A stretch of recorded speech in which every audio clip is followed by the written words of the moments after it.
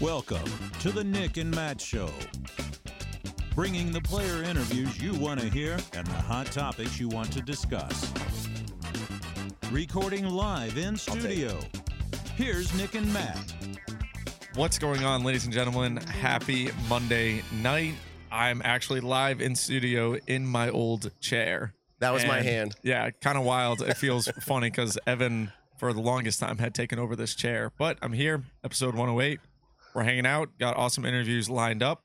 Super excited for that. He was just keeping it warm for you, though. Yeah, That's what exactly. was doing. And then he moved out. It feels weird. I got like a nice camera. I have a very nice microphone. And so it's just nice headphones and everything like that. I don't know. Definitely, it's different. Episode 108. This episode is presented by Cosmic Disc Golf. Go check them out at cosmicdg.com. I said something about them not selling retail anymore, but you can still go to their website and check it out. They've got things for sale, and you're going to want to check it out. Plus, they're doing something else really cool. Their website will have the information. Reach out to them for more. Can I say this? I was just talking literally before we went live, and I told intern Ben, I said, Ben, my ears have been ringing like crazy. I went to the audiologist today because I was having this ringing issue. Mm-hmm. And they're like, yep, you got tinnitus. So here's my thing. Would you all just stop thinking about me? You know what they say? Oh, yeah.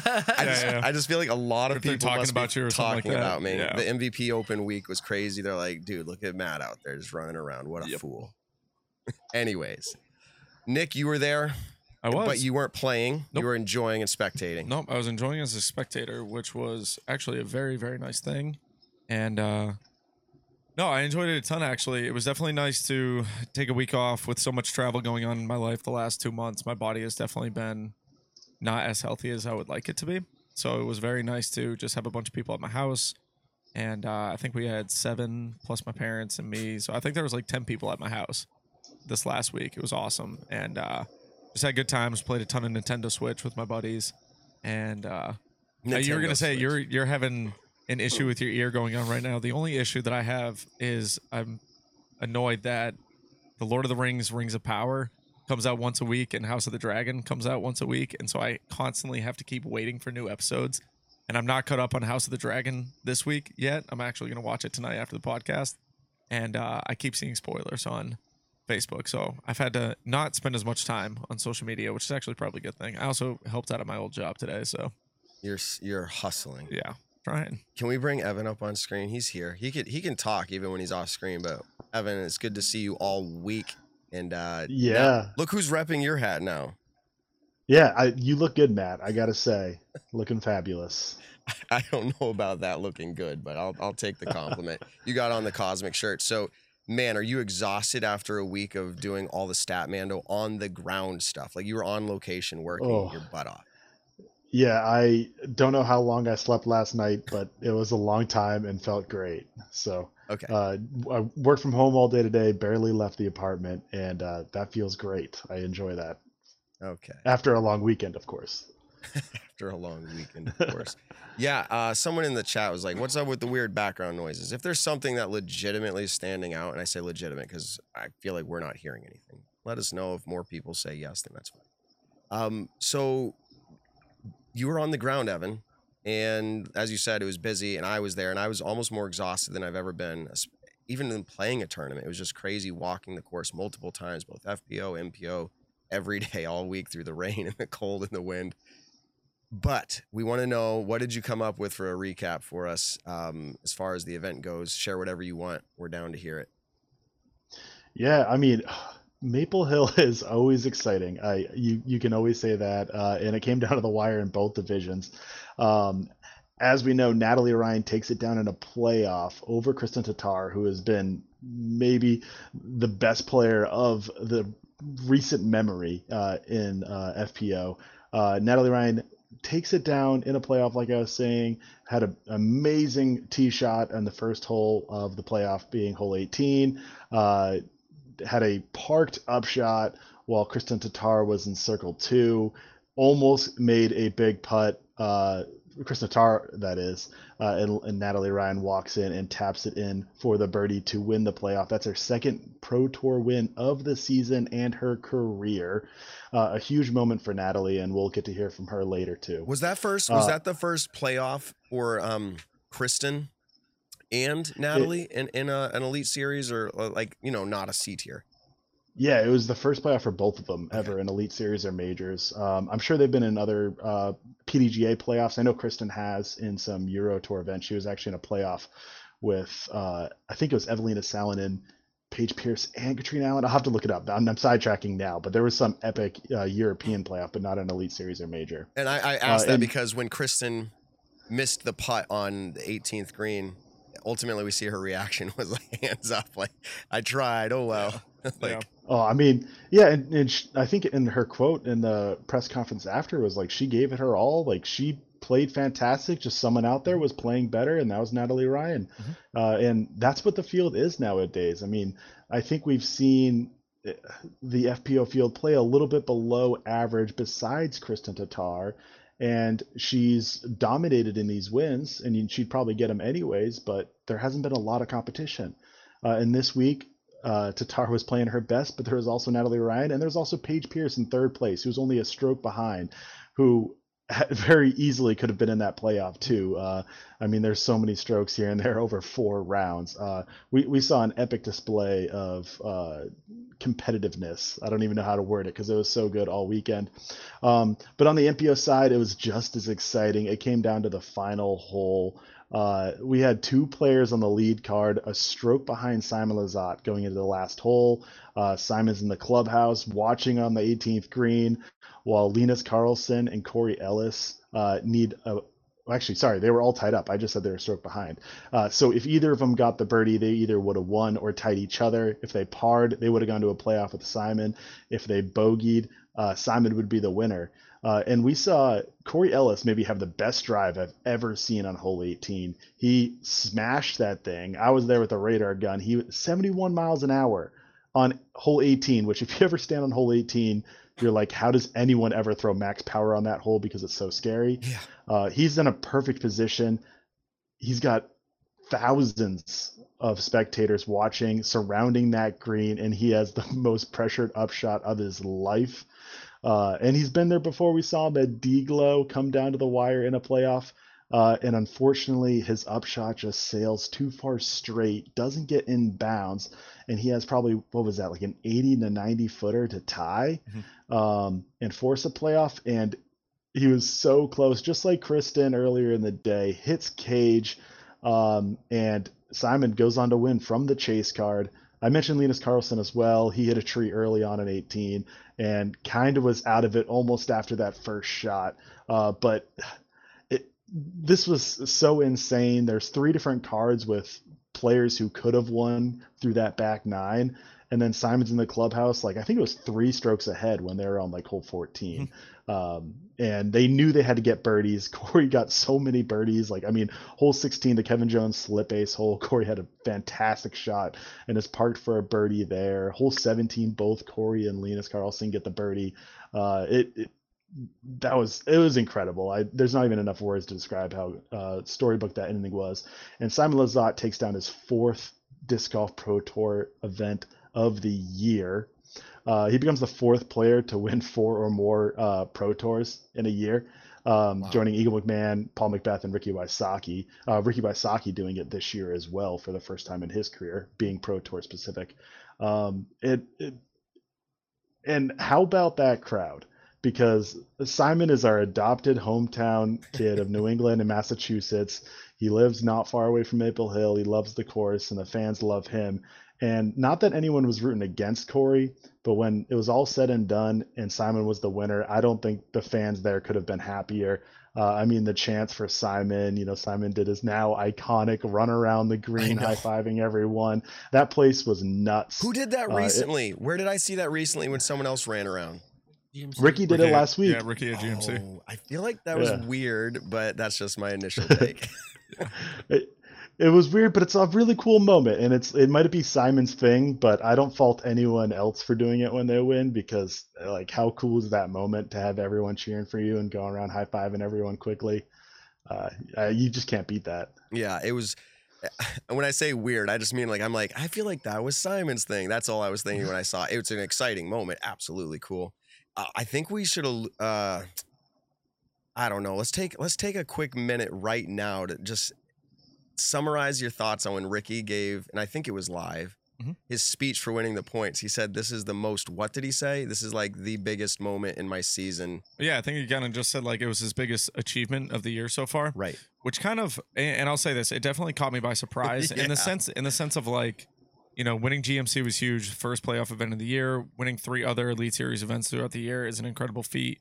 Obviously not performing to his best abilities at the 3 majors that we've played so far this year, and he played great at Champions Cup. I think he ended up getting second place there to Dickerson, but not getting that major win that a lot of top players kind of pride their careers off of, especially the World Championships. I'd be very surprised if, say, Ricky was to win USDGC, if he would keep that same statement. But at the what if he had won Worlds? Would he have kept that same statement? But at the same time, that would also just show even more consistency that he's having throughout the year. So I guess you can't really think of it that way, but it definitely was surprising. And yeah, I'd be curious, like, say I'm going, Nick, yes or no? Had he won Worlds this year, would he have said that same thing when he got the points? I don't think so. Okay. I don't think so. That's good. I personally think if he won any major, that would triumph. What am I trying to say here? It would be a bigger deal. So he's just being consistent then, yeah. Yeah, I mean, Ricky, how many Elite Series wins has he had in his career? I mean, I should know, but like, it's a lot. Winning 3 or 4 more, like, those are all great wins. And yeah, Ricky did a great job winning them, but winning the points at this point in his career, I think, is greater than any other Elite Series victory. The problem is, and we're going to wrap this one up, but the problem is right now, and we said this last week on the show, it's not getting that spotlight to make it that big. To the player, they can feel that, but to everyone else, they're looking at it going, we're trying to buy into what you said, Rick. They're just not there yet. The people aren't there yet. I think it will get there. Let's take a quick minute to talk about this product, DG Max Wax. I say product, but it's a staple in my bag, and I'm not talking about a stapler. This is citradelic. The smell is amazing, helps calm you and bring you to your senses before you putt. But the reality is it's the grip enhancement. I get my fingers on this, and I have this perfect grip. It feels like a natural grip, not a sticky grip. And what was so funny last week, Nick, I threw this to Gannon, and I threw this over to whoever it was, Alden and Isaac and Big Germ.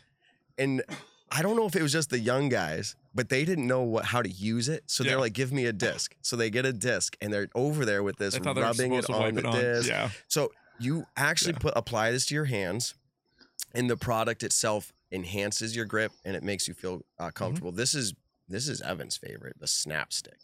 It's out of focus. Yeah, I got a tournament this weekend, and I'm out, so I'm going to have to steal that tonight. There it is. Just by the way. Snap Stick. It's in. I told you I'd give it to you, Evan, but maybe I'll give it to Nick. Here, Nick. I had dibs on it, but that's okay. Let me just use it for the weekend. All right, I'll take it back after that. All right, sounds good. I'll leave it here for you. Okay, so we love that product, and Nick and Matt Show. If you go to dgmaxwax.com, use code Nick and Matt, I get a percentage off, and you'll be supporting an awesome startup, which has really gone much farther than that now. And it's a product that you will be not sure how you lived without. That's kind of how I'll say that. Man, being on the ground, there's a lot more we can talk about for the MVP Open. Like, actually, we were all there all week. But we're going to get ready here in just a minute to bring on, for a first time ever, Natalie Ryan. And I just want to get something out there from myself, because we know there is a lot of conversation. Conversation is good. There's a lot of conversation surrounding the win this weekend. And I want to start out, I wrote this down because I really wanted to be sure that I communicated things without messing up, because I often say more than I want and mean more than I say. Something like that. I don't know. So here's what I want to say. In full disclosure and transparency, I would like to say that I've thought through the topic of transgendered athletes in competition a fair amount and haven't fully landed yet on where I stand. I'm not sure if I'll ever fully come to a resolve on this or an opinion. Because I talk into a microphone, thousands of you upon thousands listen to this. There isn't an opportunity for me to have this conversation with each of you directly, but I'm going to save my detailed thoughts for a time when you, the listener or viewer, show up and you ask them for them in person. There's a few things in life where I think it's good to be hard and fast and stick with believing something without having an openness to learning and changing. I'm not saying that we can't choose to believe something within our very core, but I am saying that we should keep an open mind to learning and understanding another perspective. People believe and do what they do because it makes sense to them. And we all do the same exact thing because it makes sense to us. If we aren't willing to learn and understand, then any discussion we have is purely one of trying to share what we believe. I'm laughing because I'm thinking of my marriage. In my marriage, if that's all, I did that for a long time. I was just constantly like, no, this is what I believe, and you need to believe the same thing. Mm-hmm. It doesn't work well. That's not how conversations should work. I do know with absolute certainty that I can choose to value and treat others kindly. Thanks to my wife, she's taught me that one. Treat everybody kindly, regardless of my viewpoints, even if those viewpoints are goals are different or actively in opposition to mine. I'll do my best to continue with this effort. Some of our listeners may not like us giving a platform to those they disagree with, which is kind of funny because this Nick and Matt show is all about just getting people on that we disagree with, and then we debate about it later. But this is the platform. What kind of show would we be if we all agreed? As Nick often says, tell someone you love them. So I'm going to do it to the whole audience at once. I love you all. And with that being said, I hope that wasn't, a weird way to introduce to the show, because I hope she realizes she is worth it. And that's why we took the time to do this. Natalie, Ryan, everybody, welcome to the Nick and Matt show. First time ever. How are you doing? I'm doing great. Thank you for having me. Awesome. Absolutely. Are you on your way down to, I'll say the USDGC area? Yes. Yeah. We're just south of Washington, D.C. at the moment. So we made a good bit of headway today. Okay. Are you on the side of the road like one of our FPO players did once, Holly Finley, and we just saw the cars like boom, blowing by? No, not quite. We stopped for dinner. We're sitting in a parking lot though. There you go. Do you remember that, Nick? Yeah, oh yeah. Oh yeah. The car, the van was like shaking. We're like, I don't know how safe this is. So let's talk about it. You were able to secure your second win on the Pro Tour this year, and you did it in a playoff against the reigning world champion. Tell us what this means to you. It means just about everything it could possibly mean to me. I mean, to bring it home against the current world champ is something I never thought I would really do. I mean, she's played incredibly all year long, and I honestly thought she was kind of unbeatable. So to be able to pull it up, and throw those clutch shots on that during that playoff, I mean, it's just, oh. Mm-hmm. Yeah, I mean, Kristen has been performing at an extremely high level. It's interesting to hear your opinions on, as your competitor, how you feel against that. So you said this in a social post, likely to go down, and I'm quoting you, as my best of all time. Are you limiting yourself here? Or are you just really kind of in that moment right now? I feel like I'm just a little bit in that moment. But I mean, honestly though, I don't know if there's ever going to be a moment where I'm, in a playoff against the current world champ and I succeed. So I genuinely feel like that could for sure go down as my best of all time. I mean, I'm not super young, so I only have a few years really to kind of keep pushing in the sport. So we'll see what I can do, but I don't know. Now, kind of going from a local FBO player in the Virginia area and now reaching your way out into the Pro Tour, this is your first time at Maple Hill, I would assume. How has that transition been, just in the sense of play level in the FBO division where you're originally from, and then coming out and actually competing on a full tour this year? So it's actually my second time at Maple Hill. I played it last year. Gotcha. So I did have a little bit of experience on the course beforehand. Nice. But coming from Virginia, a lot of the courses are, they're very similar design. They're very tough. They're, I would want to say that Virginia's got some of the best golf that's hidden around. You have to kind of look for it, but some of those courses are just incredible, and no one really knows they're there. So like moving those skills that I learned on those courses to the tour, I feel like is actually one of the more beneficial things I was capable of doing this year. Okay, awesome. I'm just adjusting your audio levels a hair on our side. I apologize. Some of the listeners were saying I messed it up, and we did. I'm just adjusting it, so we should be good now. I followed along for the final round. I'm sure you didn't see me. You were focused on the sport, but I was able to follow the full round, and I noticed the back and forth between three of FPO's most talented players, including 5-time world champion Paige Pierce, making a surge from the chase card. I'm pretty sure I saw you checking scores. This is what I do as media. I try to capture what's on the ground and see what's happening. I'm pretty sure I could be wrong, maybe hole 14, maybe sooner, maybe later. And maybe that was after you threw OB on 14 too. Maybe you were like, what's going on here? But how aware are you of scores? Do you like to follow in on a round? Like, do you think it helps you? Like, what's your strategy? So I will typically ignore scores until about the last 4 to 5 holes, which is exactly what I did. You were spot on 14. I asked my caddy, my fiance, to pull up scores and tell me exactly how far ahead or behind I was at that moment. And then I threw OB, and then I needed to know even more like what was going on, who else was in the mix, and all that. So yeah, I like to keep a knowledge of it in the last few holes so that I know what I need to do to either push to try and win or to hold off and try and play for that playoff like I did this time. Okay, I will say I am impressed with at least the way you're coming off after throwing out of bounds or bad shots or missed putts. I tend to hear something along the lines of what we read from, I think the book is Golf is Not a Game of Perfect. And they say the best in the sport will do like, gotta love it kind of attitude. Like you just move on. I feel like I saw that out of you numerous times, as most people throw shots they don't like numerous times during a round, but numerous times. Is that just a facade, or do you really feel that inside? Oh well, like we'll do better next time. I try to feel that way inside. Most of the time I don't succeed, but during this tournament, I was capable of doing that all 4 rounds. For some reason, it's just my mental game will click, and I'll be able to just shrug bad throws off, knowing that like, yes, I am capable of doing better than that. And it's just at this moment I wasn't. That's all. Okay. Yeah, no, I said from my standpoint, it was impressive, and I just didn't know inside if it was the same thing happening, as we know.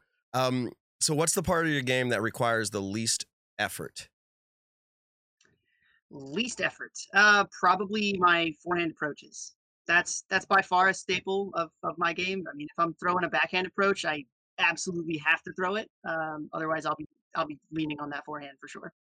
That's interesting. I don't think I follow you close enough. Or, you're on lead cards a fair amount this season, but like not enough that I was like, that is what I would have guessed. But we saw in hole 18 and you executed it to perfection. And as I heard in your post-round interview, you knew that would put the pressure on, and it did. So how did you feel going into hole 18 with that approach shot? Did you feel really confident, or were there feelings of doubt right before you threw? Right before I threw that approach shot on 18. Yeah, right before. Yeah. I mean, were you quieting the demons? Oh my God. I was walking up after that drive, and I was standing next to my fiance, and we were both walking up the fairway, and I was just telling myself quietly under my breath, like, you can do this, just one more shot, you got this, you can do it. And I walked up, calmed my mind as best I could, and threw it, and it worked out really, really well. It did work out. And interestingly enough, for Kristen, it's rare to see a disc hit the tree on a forehand approach and land in bounds. So it was kind of like, it just wanted to ramp the suspense a little bit more to the last throw. So awesome job there. So kind of coming off of the question where I mentioned, how are you thinking internally, right, after your throws? Because you seem to be fairly positive on the outside. Going through your social media or interviews that I've heard, besides what we're doing here, of course, you've mentioned in previous social posts and media that you feel like you're getting, quote, shouted at after playing well at events, and that it makes it hard to focus on your game. And I think you kind of said it like, surprise, like this is how it goes. Can you elaborate on what you mean by that? So anytime I play well, especially anytime I'm on coverage, I will have numerous people sending me messages as, just fake Facebook accounts, anything like that. They'll send me as much hateful crap as they possibly can, just in hopes that I see it. And I mean, as best I can, I try to avoid it, but like it's just not. There's so much I can't avoid all of it. It's pretty much what I'm referencing there. Okay. Yeah, and so it's I mean, it sounds like it'd be obvious, but like you're saying that carries over into your rounds. Mm-hmm. Okay. All right. Yeah, as much as I don't want to let it do that, it's hard to kind of drop everything at the door. You know what I mean? Oh, yeah, definitely. You're speaking to someone who struggles with anxiety and a lot of things as well. I mean, we all got our issues. I don't can't imagine even I can't imagine what it would be like even in that situation as well at the high level you're at. Nick has a question for you. I know in the chat it's come up a couple times actually. A lot of people, you were sponsored by Prodigy in the past. You're now sponsored by Neptune Discs. Some friends of mine actually out in the Virginia area. My company has done a lot of work with them clothing wise. And I just wanted to know, what does that sponsorship kind of entail? What is Neptune Discs for people who don't really know about it? And then how did that kind of sponsorship come about? So Neptune Discs is Virginia's first disc golf manufacturer. They're manufacturing at, in the home state that I lived in. So I kind of knew them personally before they'd really, gotten the sponsorship talks started and all that. They'd reached out at the end of, what was it, last year? And were, asking if I was going to still be with Prodigy or not. And I told them that I kind of parted ways with them quietly. And they approached me and said, yeah, okay, I'm fully on board. We're going to sponsor you. And, the rest was kind of history there. What was the rest of your question? Just kind of like, how did the sponsorship come about? I know they are in the future creating discs. I don't know if they have any that are officially out yet. I felt kind of the early releases of it, but just in the sense of, how has that partnership been and the support that they've given you throughout, being on the road this year? Okay. Yeah, they've got one disc out now. It's called the Squid. It's a driver, 11 speed, similar to a Wraith, kind of understable. But it's been released. I think the first run is completely sold out. They've got a second run planned, I think, in the near future. I don't know any specific details on that, but it will be out fairly soon, I think. And I mean, Neptune has been great for me. I mean, they've supported me in a way that I didn't think a disc golf company honestly would. Because I know them personally, so it helped a lot to kind of forge those relationships a little bit better than I could have with someone that I didn't fully trust at another company. I mean, they've been helping me all year on tour. I would not have made it this far if they had not, dropped everything and hopped on the bandwagon, I guess, at the beginning of this season. Okay.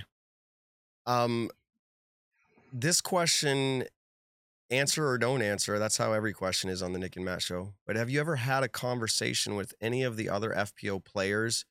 Have any of them shared their thoughts with you regarding this current situation that you're at in the sport? I mean, you're an open book, or at least that's what Drew told me yesterday when I was asking for the interview while you were busy autographing. Have there ever been any conversations like that? Because some feel one way affects it, some feel another way, but like those who you're competing with, have you ever been able to take that opportunity, or have they taken an opportunity to share with you? Some of them have shared, feelings of support, that they are glad that I'm here. I've never actually had anyone approach me and trying to tell me that I shouldn't be in the field. I know there are those out there that feel that way, but they have largely gone quiet when it comes to talking to me in general. But the supporters have been, there's been a lot of them, and a lot of that I didn't expect as well. It's been kind of sporadic. There have been a lot of people that have also said absolutely nothing and kind of refused to talk about it. But I mean, everyone's got, their own feelings on it, and I think a lot of those conversations end up happening behind my back, and I wish they wouldn't. I'd like to be included in those, but it is what it is. People don't really want to talk about something that makes them feel uncomfortable or awkward or anything like that. So interesting. Yeah, how you followed up the end of that, I can understand that. Is there any consideration, and maybe you'd find it weird, I don't know, to reach out and actually on your own kind of try to make those conversations happen? Is there any thought of that? I have talked with a few people about it. Not many, but the people that I consider friends on tour, I've talked about for sure. And I mean, the resounding opinion that I've heard is, as long as they kind of believe that, do what you want to do as long as it doesn't actually infract on any rules. They don't. For the most part, none of us are scientists on tour. Yeah. You know what I mean? Like, we don't know exactly what's right or wrong anyway. Like, I don't know entirely what's right or wrong because I don't do any research. So Yeah. I'm following exactly what I've been told to follow, and the guidelines let me play. So Interesting. Very interesting. I'm intrigued by your answer there. I think you probably heard from the green room my statement leading into this, where I said I haven't come to a resolution or a resolve in my head with the situation at hand, specifically regarding the competition. But to hear you saying, is it accurate to saying something similar along those lines? I feel like that's fair for me. Yeah. Because I personally know what I'm capable of, and it falls in line with the FPL player's skills. And as far as that goes, I'm not going to be able to prove that to someone because they're just going to tell me, "Oh, well, you just held back." You know, like I can only do so much to prove otherwise. But like my personal experience tells me that it's fair. But I mean, other than that, like I want more studies done. I'd love for more information on this. It's just like no one's funding it. Yeah. So it's hard to really come up with a really educated answer on it. We need more disc golf rich people. Maybe we can invest. But no, that's intriguing. I'm glad you're able to share that. So I'm sure, and I might miss a group here, but I want you to kind of shout out if I did. I'm sure there's many people who respect and support you as a person, many who are unsure and working through their thoughts and feelings on the competitive side of the discussion, still others who have chosen to intentionally tear you down, and then a community of like-minded individuals who are actively pushing to see more inclusive opportunities for transgendered athletes like yourself. In 2022, these are the opinions I'm seeing and hearing. Did I miss any there? I think I covered them all. You got them all. So how do you think disc golf will look back at this time in its history? What's your hope for the future? I hope that it looks back on it and is honestly, I hope that they're a little bit concerned with how much hate there actually is in the sport. I don't even care about what it's pertaining to. I'd like to see the sport be a more inclusive place for literally everybody. It hurts to like see that it's not just about trans players. Like I've seen so many other things that are like talking about people of color, people anyone that's different, and it hurts a lot to see that, and I really hope the sport doesn't look back and feel shame for that. Thank you for that answer. Yeah. Now I'm going to kind of flip the script a little bit. You were saying earlier in your interview that you have a few more years. You said you were on the, not older side, but you said you have a few more years to kind of grind it out right now. Where do you see yourself after disc golf? After you're done your kind of competing years in the sport? Obviously you can always play as a weekend warrior in whatever divisions, in the FP40, FP50, whatever, stuff like that. But where do you see yourself kind of career-wise after disc golf full-time play is kind of over? I'm honestly not really sure yet. And I kind of feel like that's an okay answer to have. Yeah. I'm probably gonna keep rolling with disc golf until I'm simply not competitive anymore. So whatever age that ends up being, I'll be around. But after that, I don't know. We'll see where it takes me. Yeah, and I think we haven't really decided what age that comes to. I mean, we have incredible players in the Masters divisions. Scott Stokely, and then even Juliana. Korver. So I mean, Elaine King, Owen as well, right? Yeah, Owen Scoggins has been. Okay, I'm not. I didn't say Owen. I'm not saying anything about ages here. I just knew that Juliana hasn't been around for a while, and Scott Stokely. I mean, incredible players still at the let's say older divisions, and they're still incredibly talent-wise playing in their divisions. So I don't know. It's kind of we've had this conversation before of like what is the cutoff age, and honestly, we don't know. Paul is definitely trending down. I mean, it's got to be around. No, I'm kidding. All right, that's always the joke of the show, right? He's washed up. All right. Down to the last question that I have for you, Natalie, and I feel like this was a funny worded one, but I feel like there could be a lot of insight here, and I feel like let's just get to it. What do you feel is the most misunderstood thing about you? And so that's the first part. So think about that. And then is there a part of you that understands how that thing could be most misunderstood? Oh, God. Okay. Well, the most misunderstood part about me. Yeah, no, I see exactly where this is going. The most misunderstood part about me is that I throw far because I'm trans. And that's just not true. I understand why people think that, but I've practiced so much more than most people have ever practiced in a field. And no one really believes me when I say that, but I mean, the entire first year that I played this game, I sat in a field and I threw as hard as I could every day for like 5 to 6 hours because I had a job that worked in the morning and I got off at 10 o'clock. So I came home, took a nap, went to the practice fields. And the only reason I did that was because my partner at the time, who got me into the game, threw like 410 feet. and I thought that looked really cool, and I wanted to do it. So I pushed myself in that field every day until I could, and now I can.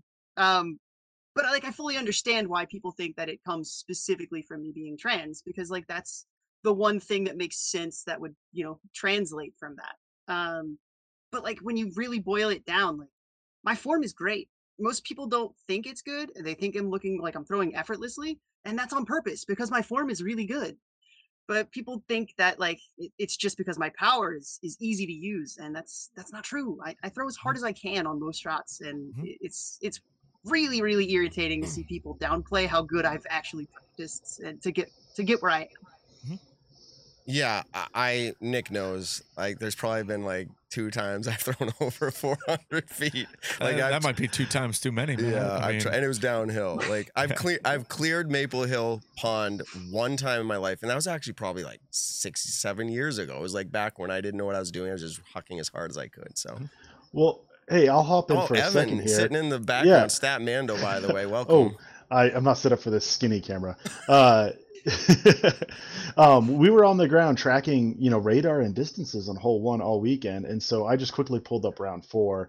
And Natalie, you threw 57 miles an hour and went 428 feet, which is incredible. On that same car, there was Krista Tatar, who threw 54 and went 423, pretty much the same distance, just a few miles an hour slower. The car before, Paige Pierce, threw 58 miles an hour and 431, almost identical to your numbers. And I could go down more. I mean, Ella Hansen threw 58 and outdrove you by 30 feet. So there's a lot of cool numbers in there. And from seeing it firsthand all weekend, I didn't really see much of a difference from the top of the field. You all in the field, the top throwers, the top speeds, you were all crushing, and it was really cool to see. It wasn't Natalie sitting 10 miles an hour faster and 100 feet further. I didn't see any of that. It was incredible disc golf all weekend, and yeah, those are perfect. Thank you for that, Evan. Yeah, that's actually, it's great that you're there that weekend, because I think that definitely does open up the eyes as to what Natalie was just saying. Yeah, and I want to say that question, it was fun. It was fun to see your reaction as I got through the question. Like, well, I see where this is going, but in all seriousness, I mean, I'm happy to hear that. I didn't know where you were going to go with that, and I thought that was really insightful for our listeners and our viewing audience as well. Is there anything that you'd like to close out with? Anything you'd like to say? The platform is yours right now before we let you go. We've really appreciated it. Honestly, the only thing I need to say is thank you both for letting me come and speak my mind here and talk, because it's a rarity that I even really get that option a lot of the time, and for you to provide that for me right now it means a lot. So thank you from the bottom of my heart. As I said before you came on, I said, what would the Nick and Matt show be if we didn't bring good discussion? And I think someone this week shook my hand and said, Matt, I like that you ask questions that maybe others don't want to ask. And I like how you keep sticking to it until they answer. So people, our show, hopefully, I believe, is able to listen to this and hear it. Whether they agree or disagree with the whole situation, or whether they want to congratulate you or not. I mean, everybody's at a different place in their journey, as we all are. You even said that yourself. I am, Nick. Everybody here, the Nick and Matt show is. And we're just really, we're excited to offer a platform for anybody when it makes sense and when it can line up the show. So we're really glad you were able to do that. Just like you said, thank you to us. Thank you for making the time to come on. So we hope you have a good evening and safe travels, and good luck at the next event. Thank you. Have a good one. All right. Peace out. All right, everybody. Natalie Ryan. And by the way, I'm clearing my throat and stuff because I was screaming like at the MVP Open multiple times. Yeah. $1 million shot in times 2 nights, plus like Simon and others coming in the final hole. Yeah, my throat. So here I'm drinking like our last. Well, I'm gonna take it away really quick, because when Evan was talking about the MPO and FPO stuff going on earlier at the MVP Open, I did kind of want to bring up. So the FPO, went to a playoff, as we all know. Curious as to why they started on 18. I thought that was a little weird, since they had just played that hole. I loved the idea of 1 to 18, especially because if people don't know, there's now a path going from 1 to 18. So I was curious why they didn't start on hole 1, which is kind of what I was expecting. But it brought this awesome finale to the tournament. And then on the MPO side, I'll say going down into that last hole, I was very, very, very surprised to see Corey Ellis throw a forehand zone rather than a buttery backhand, especially standstill that he's so freaking good at and that he just consistently does well all the time. It was very, very, very surprising to kind of see the thought process, I guess you could say. And then I think one more thing that I have to say on it is because I was watching on Live Network as well, and when Simon threw his tee shot in 18, I think he said like, "That's so freaking good" or something like that. Like he just knew it out of the hand that was such a pure shot. Simon, shake yes if that's what you said. Yeah, and no, I thought it was awesome. So it was really, really cool to. He said no. Yeah. By the way, he's in the green room, but we're just about to get him on. He said something of "That's good" or maybe not. Okay. He can explain it to us when he gets on. Let's do this. Hempfield Botanicals. I saw them at Maple Hills Pro Shop. This is not an advertisement for Maple Hill. But Hempfield Botanicals, they're packaged in a nice little box. I always got to get the focus for the ad here. Nice little box. It's green. It's got a nice little picture of some leaves on it. This is the Muscle Recovery. This is, I will say it's my favorite. It has the icy hot feel, and it's something that I go to after a round or two, or honestly walking the course 59 times this week. Applying it to the places that are just feeling a little overused or worn out. It helps me recover. You have the salve. Why do I always say that? Salve. Thank you, Nick. A salve for targeted pain relief. It's higher in the milligrams of CBD. Works for those places where, hey, I kind of stretched my ankle, rolled it a little bit, or banged my elbow on something. It's helpful there. And then Nick, your favorite. Should I do the application? The chapstick. No, not this week. I think we've done it enough live. That's the sound for our listeners, by the way. Now you can just imagine what that actually looked like. But Hempfield Botanicals, go use the code Nick and Matt. You get 20% off. If you haven't used this product before and you have another one, check this one out next time. Use the code, get a good savings, and support us. Support Hempfield Botanicals. Really excited to be working with them. Without further ado, if our guest is ready, Simon Lizotte, everybody. We're going to welcome him to the show. It's been a few episodes. I think we were on every 10 for a while, and I think we're on like every 50 now. So let's bring him in. Welcome to the show, Simon Lizotte. Hey. Thanks, guys. Welcome. What's up? How you doing? Exhausted. It's been a long weekend, of course. It's been long weeks, honestly, for my last Holy smokes. Weeks of life. And today, again, 10 a.m. I was on the course filming for my big disc release coming up this week. Mm-hmm. 2 more weeks and then I'm done. I'm looking forward to it. Well, first off, congratulations. Absolutely epic way to win a tournament from the Chase Guard. And I think in your interview you had said, you know, at no point, especially, after the first round, did you feel like you were even in contention to win the tournament? So to kind of hold up against, I would say, all odds, you only had a 3% win rate after going into the final round, I think. 3% win chance on UDisc. And to come out and pull out the victory is a pretty incredible moment, I would say. Yeah, I mean, it's kind of easier to win, I guess, when you never think you're going to win. Because that takes kind of all the pressure off of your back, and you just go out there and try your best. I mean, golf is, of course, a game where it's never over till it's over. Everyone knows that. And giving up is just never an option, even though it seems very tempting very often to just give up.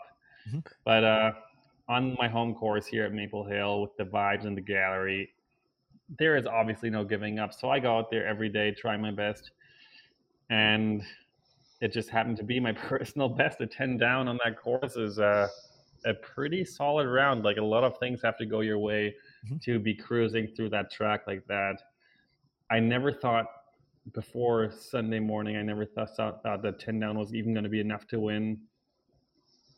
The way it went down at the end, of course, I think everyone's seen it, was a nail biter, and it came down to nerves, of course, on the 18th hole again. That green, man, as much as I just filmed the vlog today, and I said that the position that Corey was in is kind of the dream, to be right there, to have the chance to win.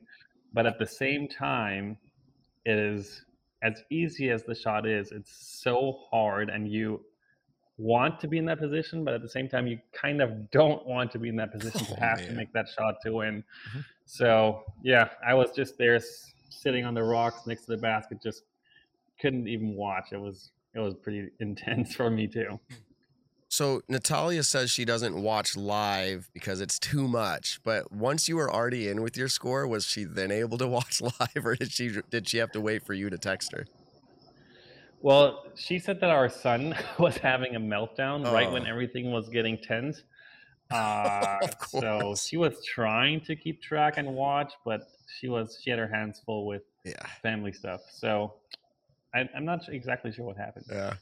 I was just well, if the kid's having a meltdown, I understand that. And then times something important's happening, it's always the case. It's just the way it is.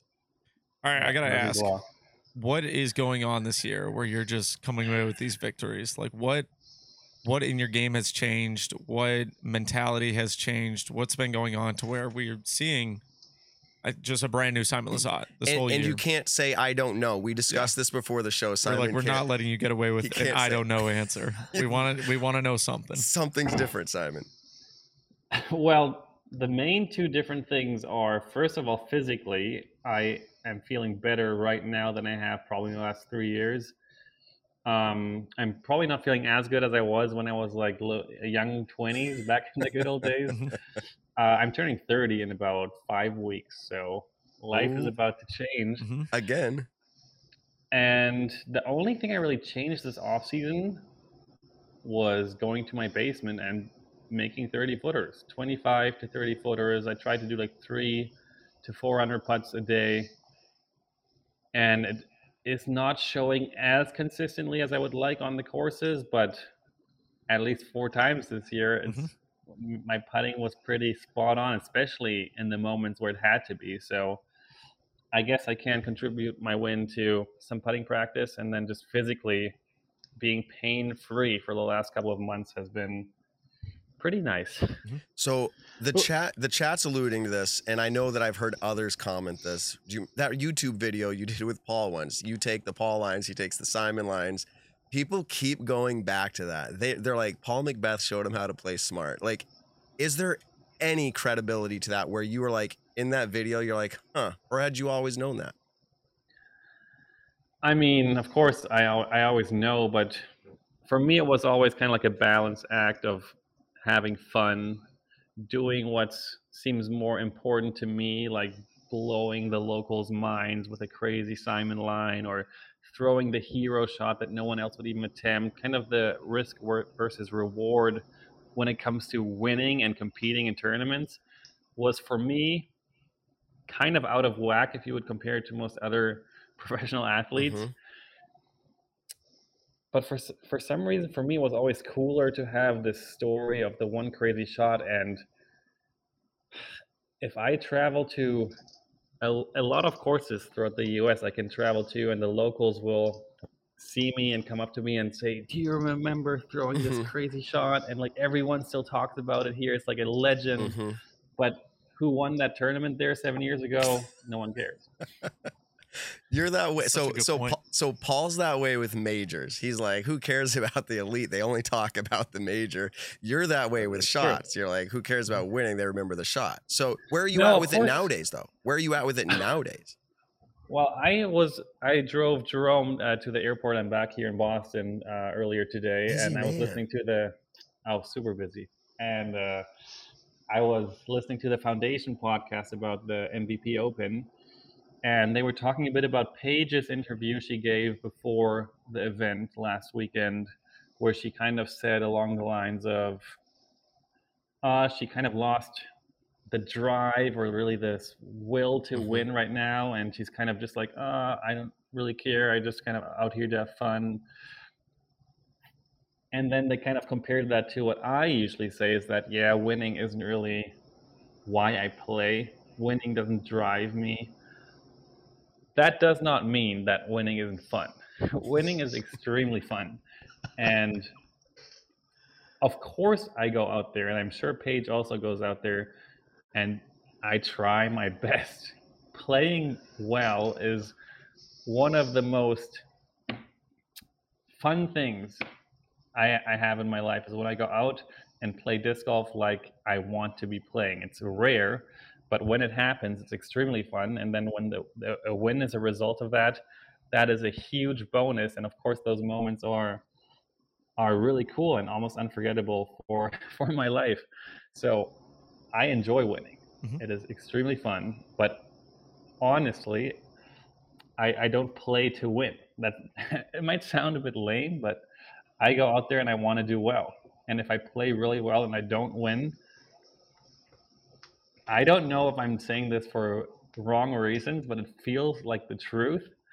That I go out there and if I play well and not win, that I would be just as happy as if I play well and win. Do you find yourself throwing as many fun shots? I'll just say Simon shots like that you said that make the crowds go crazy. Are you doing that as much as you used to? Mostly now. I mean, I have to be still a bit careful with my elbow. I can't do extremely crazy things, at least not multiple times per day.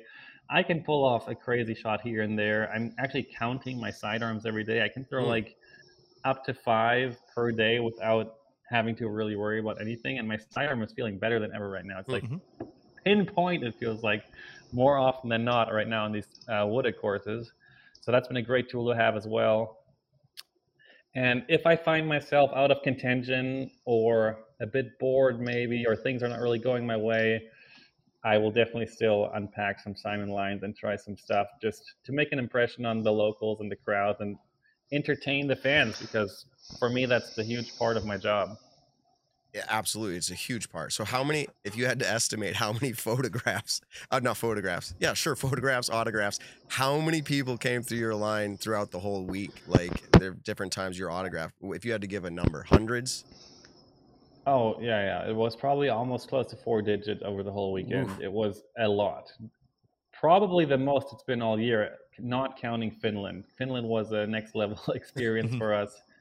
But no, it was crazy. After the round, I would say at least 20 to 30 minutes after every round, just signing. And I've done a lot of signing sessions back at the Discmania warehouse. And so I got really fast at my signature. So I can go just cruising with the signatures one after the next. So in 20 minutes, I can probably sign a couple hundred of discs if the line keeps moving fast. Even though Americans love the small talk, so every single person in the line has to get something in with me. And me being from Europe and being a bit more reserved as a German, it's really tough and mentally super exhausting to have a little interaction 200 times after a 4-hour round. And yeah, I just want to lay down and try to not think about anything after my rounds, just because it's so much. Sometimes, no, I'm not going to say that. Okay. Next question. Good call. So good call. So talking about autographs and things like that. In full clarity, I realized I was following Paul and Ricky and Dylan, Local, and Casey White. They came in, and I was in the scoring tent with them. They were eating something. They were sharing it with me. Then you came in after your card. And I don't think I realized how advanced you went, 10 down, 16 under. And then I think Paul said something, and then you walked in. And I'm there. The live cameras are in there. And someone texts me, Matt, you're on live. And I'm like, what? So I get a disc for a kid that's outside the tent. Literally, it's not for me. And I want this to be on record because everyone thinks I was fanboying with Simon getting an autograph. And you smeared it. Okay, you could say that part of it too. I get it. I say to the kid, he's on team MVP, the kid. And I say, who do you want? Raven? Because Raven was in there. And he goes, no, Simon. And I said, you know what? Simon will sign this for you. Anyway, sorry, I got you another signature. But I handed it to you. No, it was a great moment. Yeah, great moment. It was wonderful, all live. And you sign it. You hand it back to me, and my thumb goes right where you signed it, and it smeared it. You look at me, and you look stressed, dude. Your face to me was I didn't know what was going on right in that moment. And you're like, you just smeared it. And I was like, no, I didn't. You're like, yes, you just smeared it. And I don't think our audio was on camera, but people thought I was just smiling and thank you, Simon, for the autograph. I hand it back to the kid. And then I realized dude, you might win it. And it was getting stressful. Is that how you were feeling in the Players Shack? Yeah, my stress level was rising. I first checked scores after hole 12. Actually, mainly because I wanted to see that I'm so far back that I don't have to worry about anything. But as I checked scores after hole 12, I was tied for the lead. Granted, the lead card was, I think, 2 or 3 holes behind us at that point, so it didn't mean a lot, but it was still, for some odd reason, it wasn't what I wanted to see, because then my stress level went from 0 to 5,000. So my stress level slowly started rising. I birdied 13 with a nice crashed hyzer over the trees. That's a Simon line. Yeah, just missed 14 and 15, got 16 and 17, and then I saw I had that 2-stroke lead. They had 3 or 4 holes left to play, and they were already putting for birdie on 15. So I was like, man, if I throw a good drive on 18, I have to make that choice of, do I have to go for this to have a chance to win, or do I just get the par, be in the clubhouse at 16 under? So kind of good thing I threw a absolutely horrible drive. And that was back to Nick's comment a couple minutes ago. That great shot was on 17. I think I heard you say 18 earlier. So someone 17, said that. I thought I said 17. I meant to say 17, but someone was saying that 18. I said 18. So no, on 17, right 17. Out of my hand, I said, keep going. And then the second I saw that it was keeping going, I was like, that is so good. I turned around instantly and said, that's so good. That is what happened. But on 18, I threw an absolutely shank, way too much turn. My play there is actually to go high, flex shot over the trees on the right, and then swing it back late, because that, I don't know, it feels kind of more comfortable for me than trying to throw a flippy disc on like a hyzer flip through the gap. You and bogeyed that completely. That throw style caused a bogey in round 1. Exactly. But my round 1 throw was better. Okay.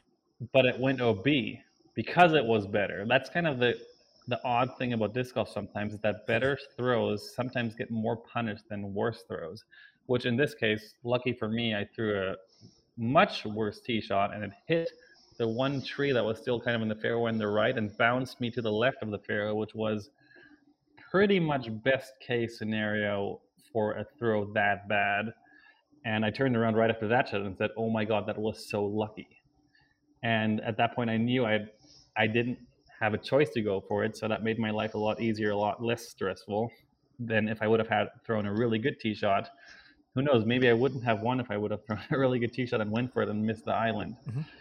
Because I knew that was going to be my big decision. I talked to Matt Bell on T-Pad 18 as well before I threw my tee shot that, man, I'm about to have to make a tough decision. And Matt was like, yeah, and it's not an obvious one either. So yeah, it was an interesting round, but I just felt like at all my other wins this year, that things were just falling into place. And as much as I don't really believe in the supernatural, when those discs are flying through the air and it's out of your control, you just can watch sometimes, and it's not, there's no explanation for what happens. Sometimes it's just unbelievably good, and sometimes it's just miserable.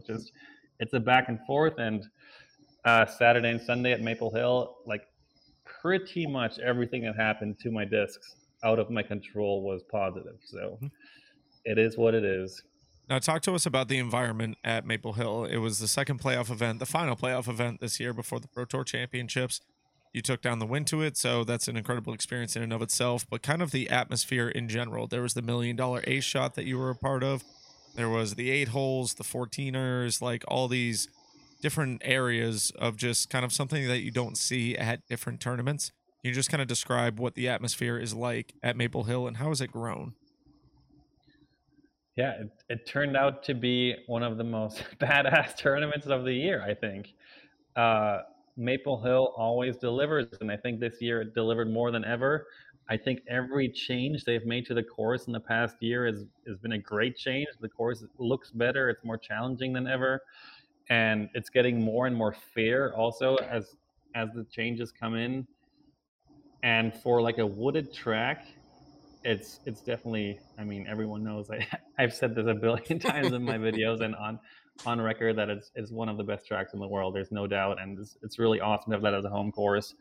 What I was super impressed with the volunteers and the spotters. It almost felt like it was like above and beyond what they were doing for us. Like every disc was marked with a flag. I don't know if that was like the privilege of the lead cards and the late cards, or if that was for everyone, but I guess it was for everyone because I didn't see a single backup all weekend, which was crazy for a course like Maple Hill. Usually there's multiple holes there where you just sit around and wait for 20 minutes before you can throw. So overall, I can't even say enough about the gallery. It was the cheers I got on hole 1, extremely humbling. I don't know how to react to so much excitement and love towards me. So I guess I feel a bit embarrassed sometimes, but no, it's just absolute. It was a super pleasure to play.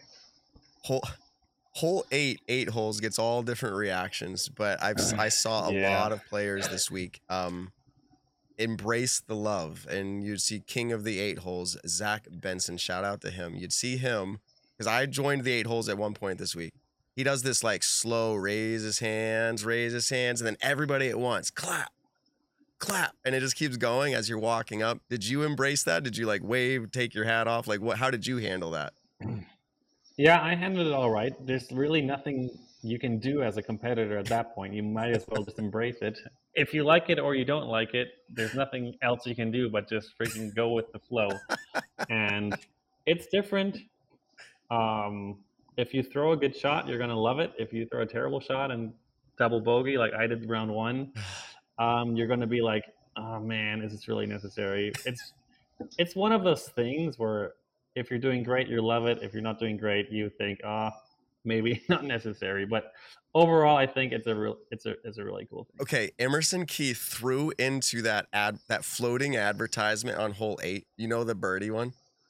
So he threw his shot into it. Now he's like, it might have skipped in, whatever. He doesn't know. But as he walked up, the gallery, the 8 holes, had collected money and literally paid him like well over $100. Like, here you go, Emerson. And he goes, I've never been paid for a bad shot. So they were doing both sides of it if they could. So that was kind of neat. I will say this in their defense. Anytime someone threw a B, they were still like, oh, all right, come on. Like, and they're still kind of like trying to cheer him up. But then when people hit the drop zone putt, they go ballistic. And when it comes to the cheering aspect of it, I super appreciate what they are doing. And I think it's really cool. It just, I don't know, it's a really, really cool atmosphere that I guess, I like it. Yeah, the only issue is that on half of the course, you can get super razzed by the loud, sudden cheers and the frequency. And I've talked to players and they're like, I'm trying to time my throw and my run up or my putt with the cheers. And that's just another thing to think about while you're shot. And it's already so much going on, especially in these wooded fairways with so many people trying to watch.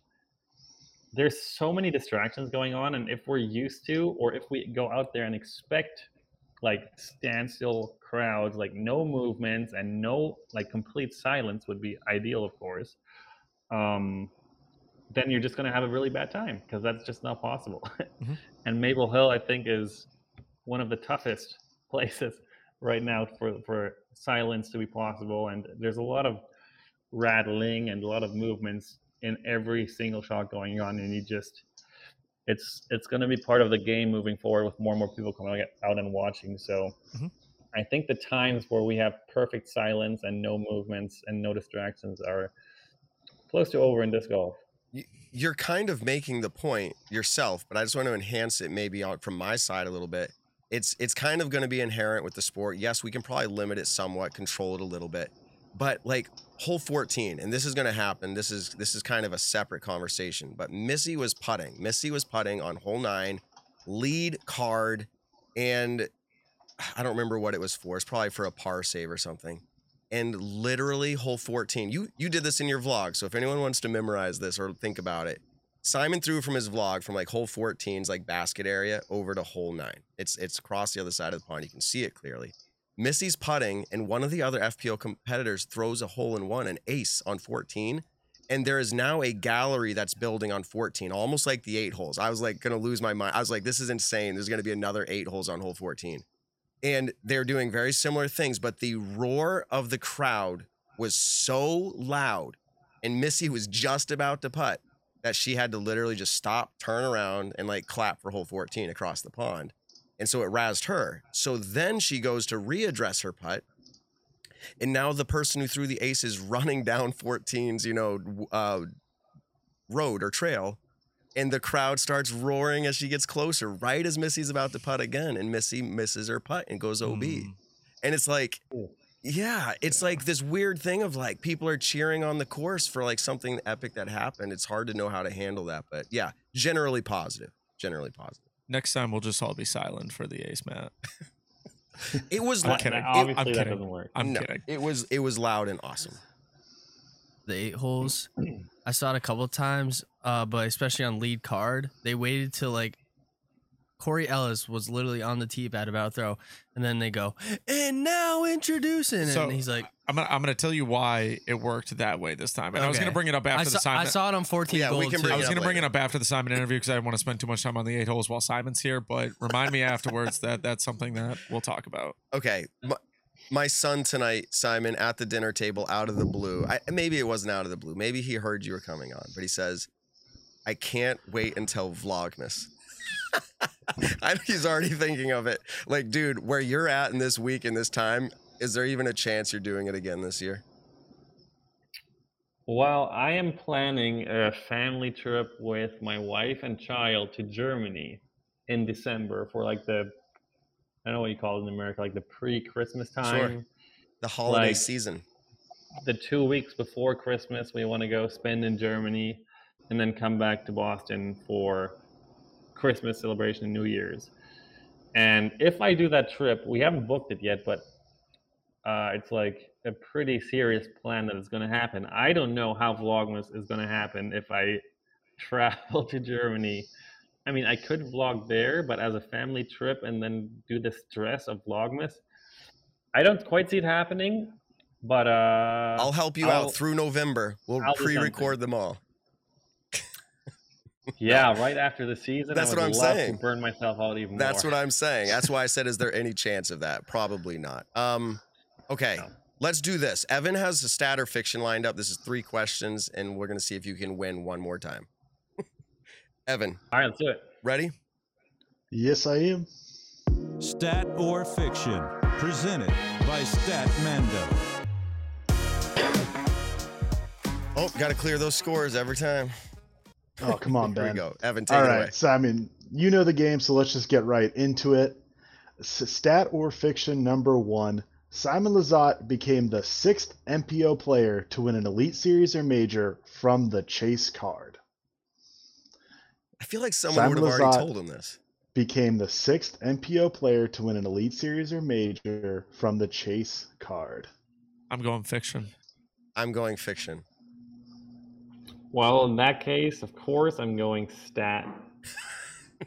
It's the gamer. I just want to say that it's going to be like he was the 7th player or the 5th player. I think it's like the 4th or 5th or something. It is going to be something like that, or it's the 6th. All right. This is fiction, and he's not the 4th, 5th, or 7th player. He's actually the 10th player.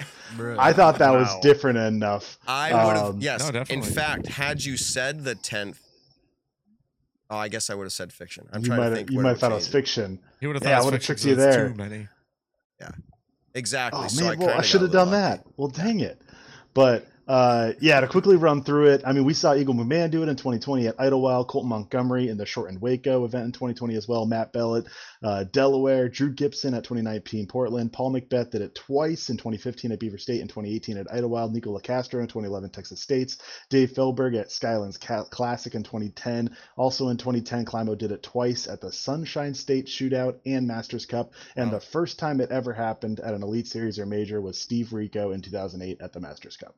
12 total times, including Simon How many? at MVP. You said that fast. How many in this current like decade? Like since what is it? 2012. 2012, that would be Paul twice, excuse me. So 1, 2, Eagle. 3, 4, 5, 6. So this is the 7th. Okay, still a So fair amount. Simon would be the 6th player this last 10 years. This is a Simon question. This is a Simon question or Evan. Do you think we're going to start seeing more because the strength of the field just keeps increasing? Anybody? No? All right. Next question. I mean, There's going to be more, but probably not many now. Okay. All right. Good question. Matt. yeah, I think I think more, but not all the time. It's not gonna be an every week thing. All right, Evan, that was a good one, but we got lucky, me and Nick, I think. Yeah. All right.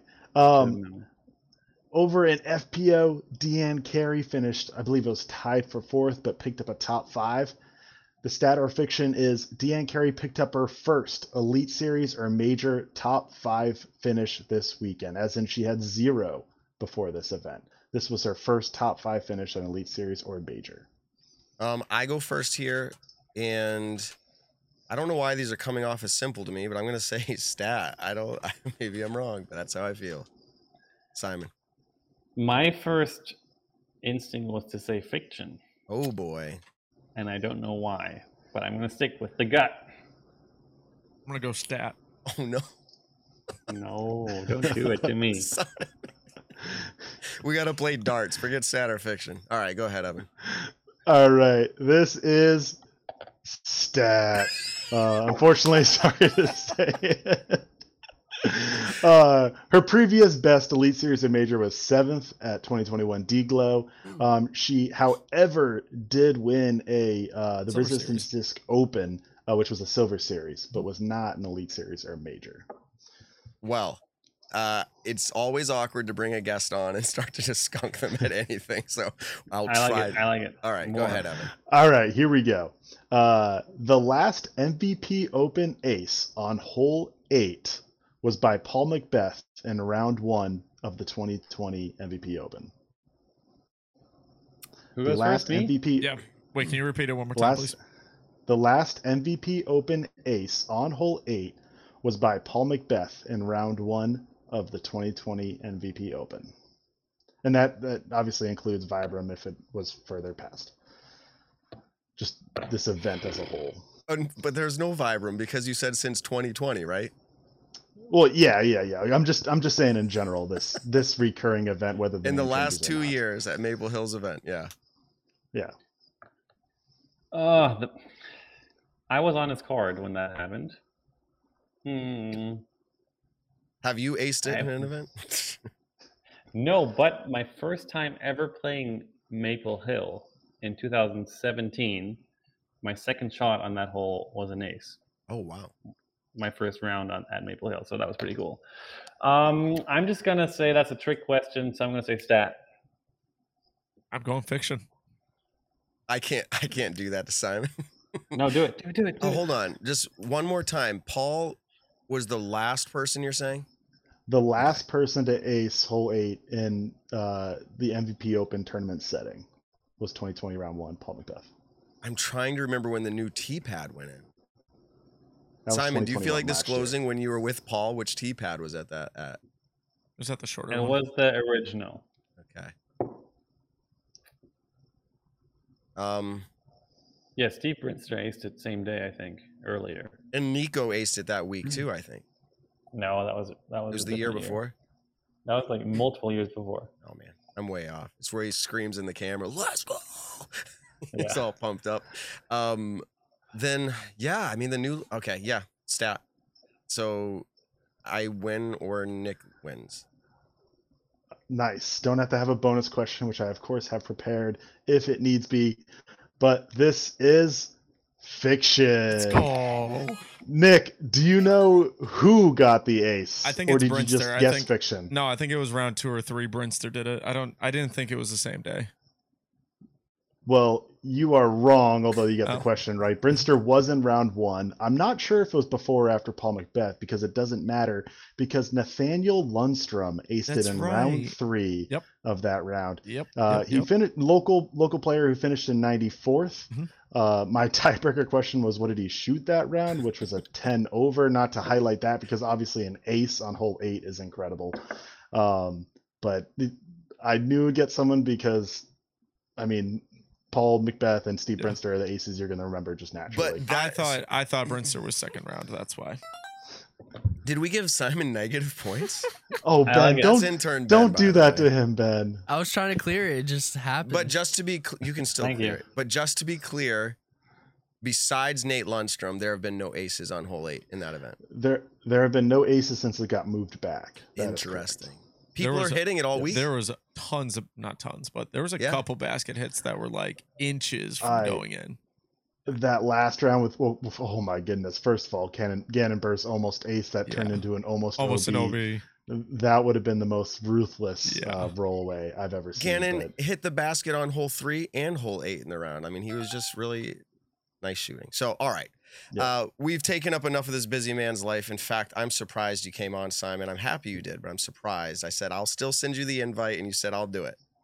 Easy. No worries. easy. I have a shameless plug. Yes, put him full screen, Ben. Mindbender. Ben, there we go. Yeah, I've touched them. Mindbender. Whoa. They feel good. My third signature disc release of this year. And fun fact, the weekend before all 3 of my big signature releases, I won the Pro Tour tournament. So I guess lucky timing for me. But this is a Metal Flake C-Line MD1. It's a bit retooled to be slightly flatter, and the plastic is just a touch softer, which I was asking for. I love the C-Line of Tasmania, of course, but it's very stiff in the cold winters up here in New England. I asked for a bit more soft, a bit more grippy, and these turned out just so perfect. They have just a ton of glide, and I think not only for the pros, but for the everyday disc golfer, this is the point and shoot coolest mid-range disc I've ever made, and I'm super happy with it. And if you like frogs, you're sold already. Simon, if I threw that disc, you've played a few rounds with me. You know I'm pretty noodle armish, but like if I threw that disc and I got a good, like threw it how it's supposed to be, is it going to go straight? Is it going to flip? Is it going to hyzer? Like for me? Your mind will be blown. That's for sure. It's going to go slight hyzer release, and it'll pop up flat and just ride slightly, ever so slowly to the right. Oh no! And then have a straight, slight finish. I need it. It sounds like it fit. And you know what, Simon? This is actually, I think it's really serious. I have never thrown a Discmania disc in a tournament or league, or I don't even think in a round. I don't even have one in my bag. The way you just described that, I'm going to have to sneak over there and put it in my bag. That could be my very first Discmania disc. It sounds like the type of disc I'd like to throw. So that's awesome. Yeah, I just got done editing my vlog for the, I'm posting that tomorrow, and then the release is on Wednesday, the 28th, 2 days from now. And I had a fun time editing that. I filmed with Colton Montgomery and Jerome Brown, German legend. We did a little fun round at Pyramids, some ace runs, and they tried to beat me as a doubles team in a Mindbender only round at Pyramids. So nice. It was a fun edit. So look for that tomorrow on my YouTube channel. I can't ask Jerome this, but maybe he told you. Was this like a trip of like a decade or even a lifetime for him? He was over here for a while. A lot of cool things he's experienced with you. Yeah, he just finished his master's degree over in Germany, and he had some money saved up, and he said, Simon, I have a couple $1,000s saved up. I mean, we've been playing disc golf together since like 2005, 2006. His dad plays disc golf. His brother plays disc golf. And we were messaging for months and months in advance, planning this.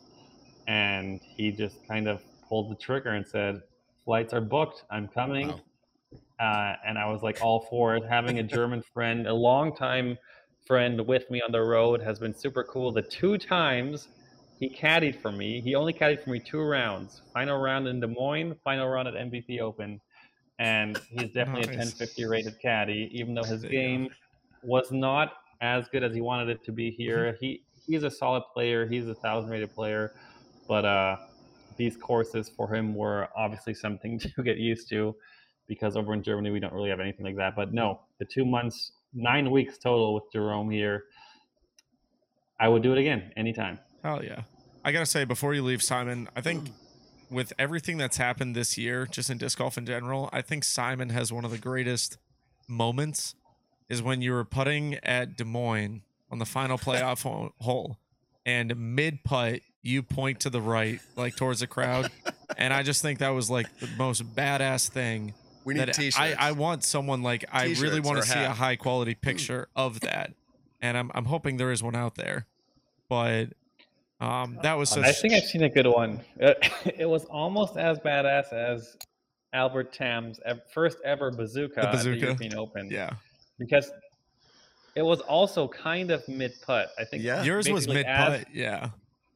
Yours was mid putt, and it was for the win at a playoff, like in a playoff at an Elite Series event, like an insane playoff too. Like, I don't know, for you guys both to just cash in massive birdie putts on 3, and then for him to get the Trump, you know, what do we call it? The not Trump, the trunk gate.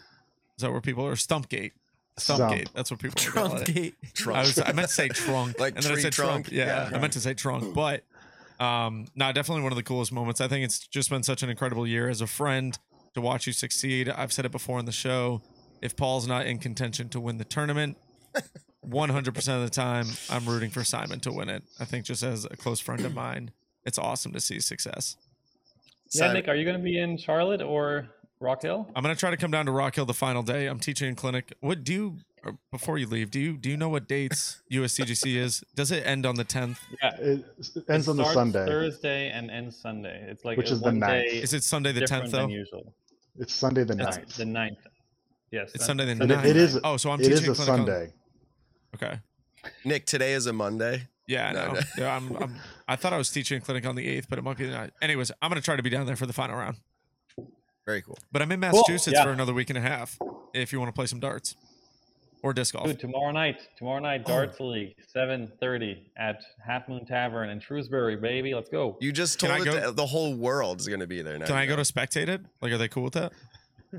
Oh, yeah. Sweet. I'll be there. 7:30. It's a bar. Anyone can go. Well, I know, like, you know.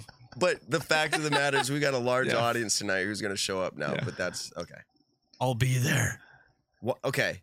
We said one last question like literally 20 minutes ago, but throwing for $1 million, was it just fun or was it kind of like, like whatever? Well, we got super lucky that the wind died down literally 10 minutes before we started throwing. So that was a bonus. So at first we were all standing up on the tee pad and we were like, this is literally impossible, which kind of made sense because it's $1 million in the disc golf throw. It's like, of course, it's going to be pretty much impossible. But as Albert threw his first shot, we all started looking at each other and we were like, whoa, this is actually possible. So, of course, there were a bit of nerves and it felt really cool and special. And the gallery was obviously going wild and everyone wanted it to happen. Steve Dodge, who invested, I think, a couple $1,000s to have this $1 million thing going, pretty awesome, typical Steve Dodge idea, and I'm so glad he pulled it off. And maybe, who knows, maybe this is a thing in the future now where we can have cool things like that. I think it's cool for the viewers at home and even cooler for the gallery that's at location and for the players, of course. I mean, winning $1 million is obviously life-changing. So I already made myself plans what car I was going to buy and what property I was going to buy and build a disc golf course. You guys were talking about taxes, splitting, you right? would have taken away like $450,000. I'll take 600 then. That's fine. You guys were all on the tee pad like talking about splits or no splits, and I'll buy you everyone. It was a good conversation to hear and be a part of. Paul Macbeth, right before the shot, we were talking about the Audi R8 has for a decade probably been my dream car. Paul, of course, has a McLaren at home, but he told me if he makes it, he's going to buy me an R8. And as an exchange, of course, if I make it, I have to buy him an R8. And I was like, bro, I'm not going to buy a millionaire freaking R8. Like, give me a break. But yeah, we talked about that for sure. Oh, that is funny. Thank you so much, Simon, for coming on. I hope, you're able to relax, maybe grab a beer, whatever you want to do for the night and rest. Your day has been long and we've made it towards, there you go. Look, Roy, that's good stuff, man. I'll have some of that too. Someone came up to me this week and they were like, dude, I feel like I've shared a lot of first things with you. Your first beer, the time I had it with you and Avery, like they were meeting me. They're like, I feel like I know you so well. I had your first beer with you. And I'm like, okay. Anyways, what were you going to say? We're sleep training our baby this week. And I've heard a lot of different theories, a lot of different stories on sleep training and strategies because, oh man, I've been with my family for about 3 weeks now. Yeah. And we need to sleep more to stay sane. So if there's people out there that have good tips for sleep training a baby, I will send Stephanie. Stephanie's done it with 4 children now. And I think we have a good routine we figured out. There's a book. I will text you it later. Just so you can read it. I have books. I'm sure you do. It worked for us in a lot of ways, but everyone's different. All right, man. Get some sleep then. Get some sleep. Great having you on the show. All right. See you later, Nick, brother. I'll see you at some point this week. Let's go golfing. Absolutely. Sounds good to me. Peace. All right, later. Peace. Wow. We just packed in 2 action-packed interviews, everybody. That was a good one. That takes me back to episode 1. Yeah. Simon Lizotte, episode 1. Well, Simon's got to be the dude who's been on our podcast the most. And if any guest that we've ever had, is that true? Yes, it's true. It's got to be by a significant amount. Oh, I would mean, the assume amount of so. times that Simon's been in studio, remote, anything, he's always. I wonder who's second. Could it be Paul? No, because we've only had Paul on what, maybe 4 to 5 times. I feel like there's other guests. It's that we've had on. probably Nick. No. At this we'll point, figure it out. Paige or Ricky? No, I think Oh, Ricky. I think it's Paul. Ricky was That's what I like think. 3 or 4, but I think Paul's more. You go back towards the beginning, Paul- it happened a fair amount more. Paul has had like 2 2-minute interviews where he's just like in Nick's background and pops on and has something to say. Yeah, remember? That's cheating. We're talking about a legitimate guest on the show. No, but there have been times where you were sitting down with one microphone in the studio and foundation. I think we've done a lot. Anyways, that's something to figure out. I will say later. Paul's gotten us the most views out of anyone by a long shot. I told Paul the other night when we were hanging out at your house, Nick, on Friday. I said, "Hey, Paul, thanks for coming on the show. Nick gets a bonus when you come on." Yeah, exactly. He's like, "What?" He's like, "Thanks for winning worlds. You signed my paycheck this week. I appreciate that." It was pretty nice of him for doing that. It was pretty. I don't know why I'm laughing, but here, okay, we're down towards the end of the show, but as always, when I say that, it means there's a few more things to talk about.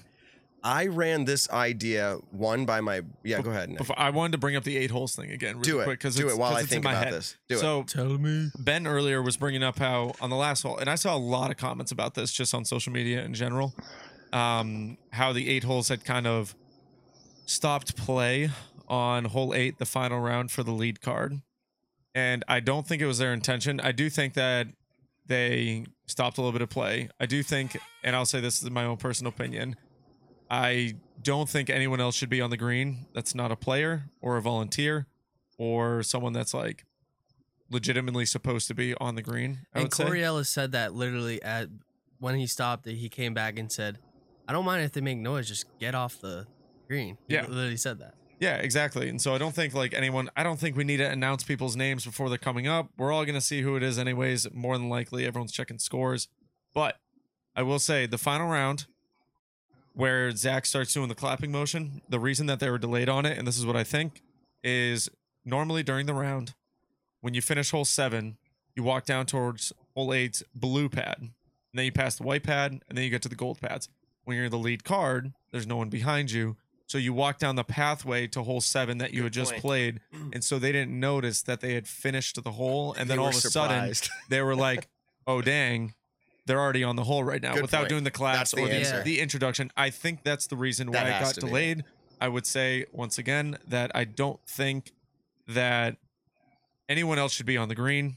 I don't, care if you started up the 8 holes or not. I love Zach. I think what he's done to make that crowd awesome is incredible. We talked about bringing him on tonight, and I forgot till this moment. I will say they're holding back, which sounds crazy, but they're holding back because they've had conversations with, I don't know directly Jeff Spring, but a liaison, and they've had conversations about what they were, quote, limited to. Yeah. And they had what are those horns called at soccer games? Like the big the big dude. Yeah. They had everything there, but they were holding back and weren't even doing that stuff because they realized there is a line. Yeah. I do think on the green is a bit much. When I watch the happy flag people running, I'm like, it's fun and festive, but man, I'd rather save it for aces or something like that. Yeah. This is where, because I'm a fun guy, and I know there's a lot of takes where I've talked on the show that people don't agree with. I have opinions where I want to see the sport in the professional setting on the Pro Tour be as professional as it can be, because I think that ultimately brings in a lot more outside sponsors into the sport. I want to see the success of the tour grow. I want to see the success of these venues grow. I definitely think that there are some times where I'm big on, I love polos and pants or a nice shirt. Hugo that's Boss. just me. Dude, that sounds like a band. Golf pants. Polos and pants. Exactly. And but then we still have people you know, either wearing gym shorts or, you know, like, and to me, that's just my own personal opinion. Like, I don't think it looks as good. That doesn't mean that it doesn't look as good. That doesn't mean that you might think it looks better to be wearing gym shorts out there. These are just my opinions towards it. But every so often, I know when I've like listened back to the show or like I kind of think about what I just said, I'm like, people probably think I'm the biggest fun sucker out there. And I'm like, I'm really not, because like I think the cheering from the 8 holes is the most badass thing in any venue that I've ever been to watch pro tournaments. As Simon said, it's both good and bad, but you hear it all over the course, and I love that. It's like hole 16 at Waste Management, the golf tournament. And I was talking to people about this. It's an island hole, par 3, and you buy seats to be in the stands at hole 16 Waste Management.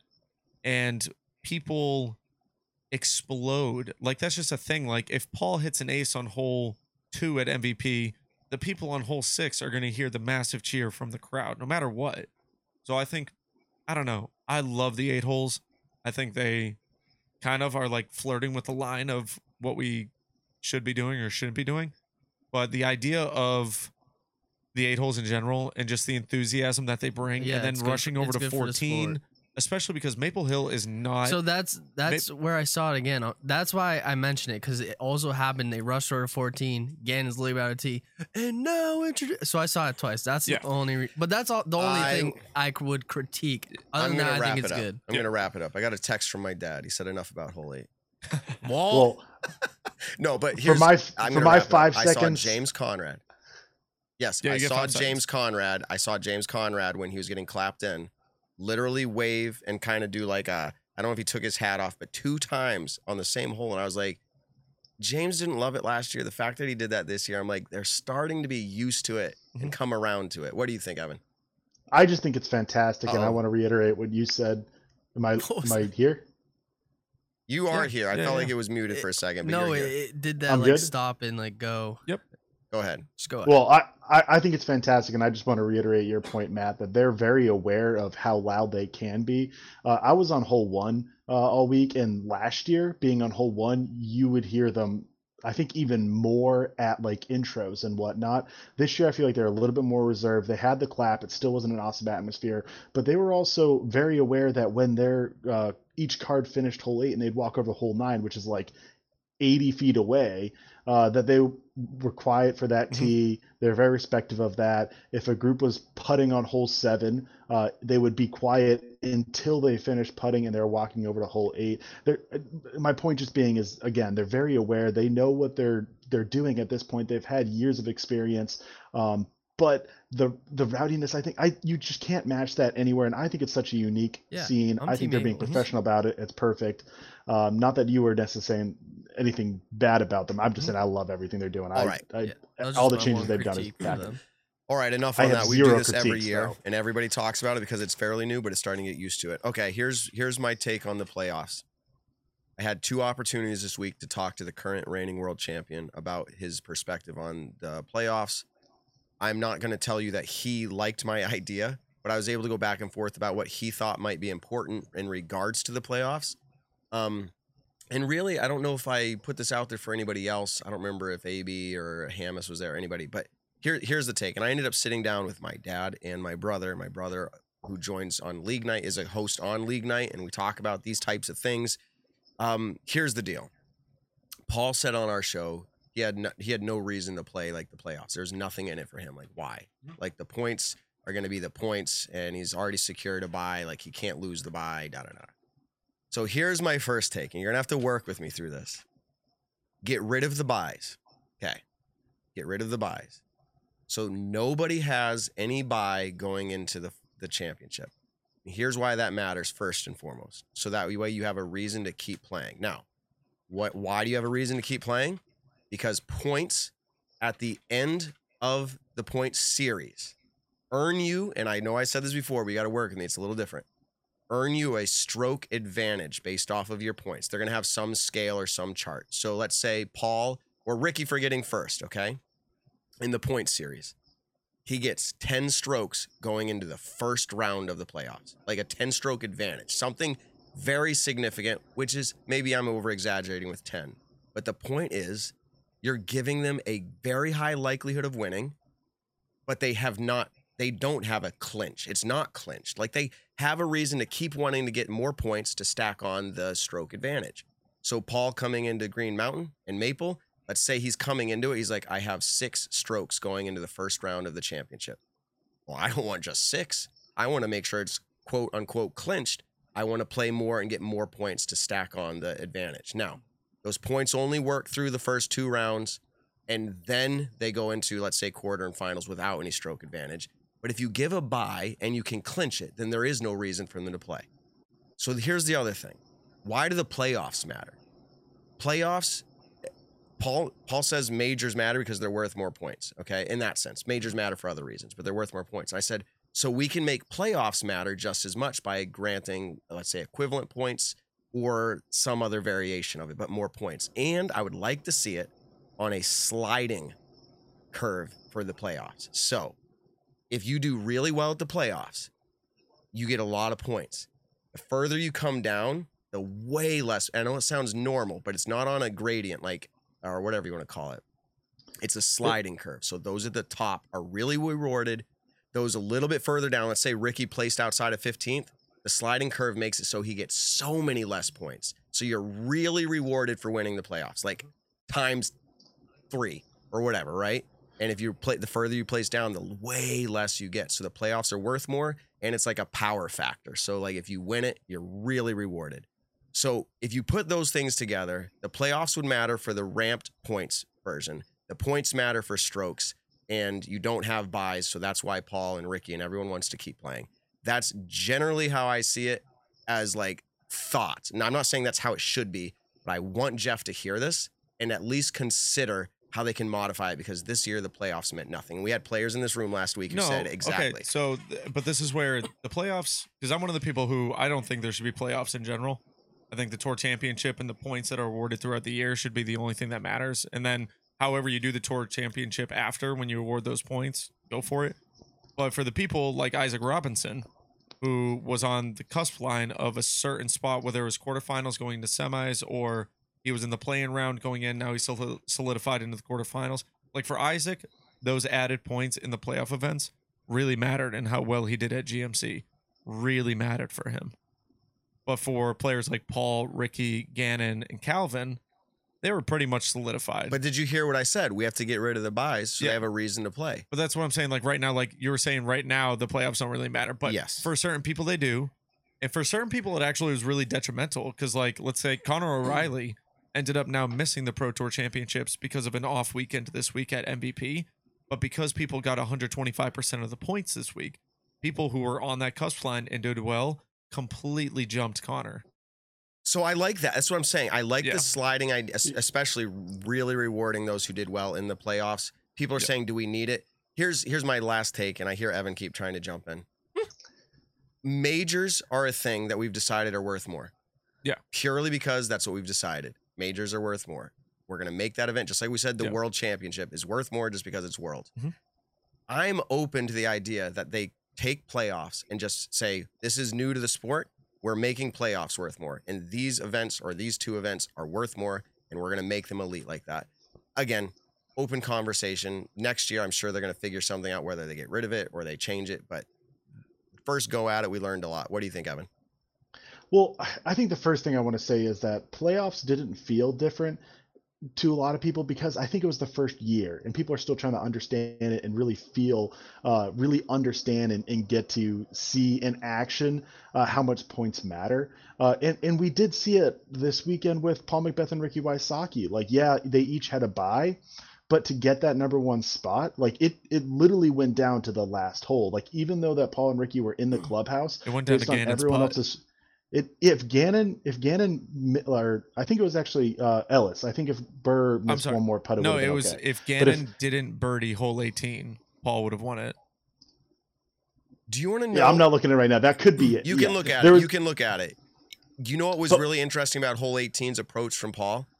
And I was privileged to be able to stand there with Hannah as she was walking. And after he threw, Hannah looks at me and goes, "Do you know why that throw is important?" And I'm like, "No, clue me in." Because obviously, I mean, you want to do better in a round, but like, why was that throw actually important? And she's like, that may decide the points winner or not. Like, that's why we're being clutch here, and it happened. And I'm like, holy smokes. Like Paul in his mind is like thinking of that stuff like on the course. Wow. All right, Evan, sorry. Yeah, so I think it'll come with time. I do think it was important to me. I thought it meant a lot. It made rankings or the standings a lot easier to calculate because there weren't any dropped events. They meant more. To me, it was super exciting in the know, and we were calculating it live, hole by hole, like how it was shaking out. Like if this happens, then it's going to be Paul leading, and this is Ricky, and then Thomas Gilbert's right in the cusp, and he ended up just barely getting technically the last spot because Nico's suspended, and that was incredibly exciting while knowing what it was. And so if we get to a point where that's a little bit easier to see, again, I think that's great. But to your point of sliding scales, I was curious about that because it already is a sliding scale as the first place gets the most points, and then it goes on kind of a curve down. Was that what you're getting at? Make it more extreme. I'm thinking because I don't want to punish, because I do agree with. Okay, he froze up again. That in a general sense, I think that could be all season long as well. Yes, I guess the reason why I said that, I didn't want to continue this too far, but the reason I said that, the sliding scale, and make it more extreme is because I was trying to figure out a way to, and it's going to sound funny, punish those in the playoffs who didn't perform well. So like if Connor O'Reilly came out and had his like best finish of the year, really rewarded, but if like Paul really underperformed in the playoffs, like he gets like almost nothing. Yeah. Like make it really significant so the playoffs are just like the pound factor, whatever that means. And I still just compared to the PGA, I mean, it should be a year-long points thing. It is, but ramp the playoffs. Well, like we call the majors worth more. I'm saying, so why not make a playoffs and say these are going to be worth more? Because the playoffs, because the majors are worth more for your career in general. Like the playoffs, make the playoffs that. They don't. They're regular. Meaning it leads to the championship. I'm saying it's a playoff system to the championship. That's all I'm saying. All right. Okay. Well, we've really like you would already argue that Last MVP and GMC are heightened Elite Series, but what I do want to say is because you compare it to the PGA Tour with the Strokes and the Tour Championship, they actually have you earn 100 points for first place, or technically 500 for them, but you earn the same percentage points, but second place is much lower. It's 60 compared to 85 for the Pro Tour. In the Pro Tour, we reward top finishes a lot more than the PGA Tour, where winning is exponentially that much more. So I agree there. The last thing I wanted to say is I do really like your idea for the Tour Championship, where it's almost like a 2-round stroke advantage, and then you get into the final either round or two, whether it's sudden death and the kind of the top 4 advance, and then it's an equal playing field there. I do fully agree with that. Do you know why that part would be better? All of these things I added were for a reason. Like we were thinking about how to fix problems. Well, that reason was the fact that Paul says he doesn't think he likes having the buys because he doesn't get to play through the event. I agree with that, and that's why my personal thought is I think buys should. I'm going to get into this real quick, sorry. But if you have a bye, you get to play the first 2 rounds. If you don't have a bye, everyone plays the first 2 rounds, but you take your best score. And interesting. Oh man, I don't have this fleshed out. So no, people are going to come up with ideas on top of this though. But if you have a bye, you get to choose your best, and that's it. If you don't have a bye, maybe it's the average between the two, something along those lines, where if you have a bye, you kind of get an extra, it takes your best. Yeah.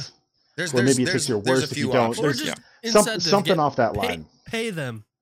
Give some incentives. Yeah. That's all you got to do. It's another idea. Pay them after the playoffs for a different thing. Like Ricky gets a 20 grand bonus from someone. I don't know. I mean, it's nothing to him, but it could be something. Oh, it's nothing? Something to someone. I don't think it's nothing to Ricky. Okay. I think he would enjoy 20 grand. I'm just saying, I don't want to say closing he makes thoughts, plenty, but one more topic here, and I am throwing this over to Evan because Evan was sitting there all week with a phone and a radar, not gun, but what is that? Radar detector, speed detector, whatever, for disc throwing out of people's hands off of hole 1 and hole 10 and hole 8 and whatever.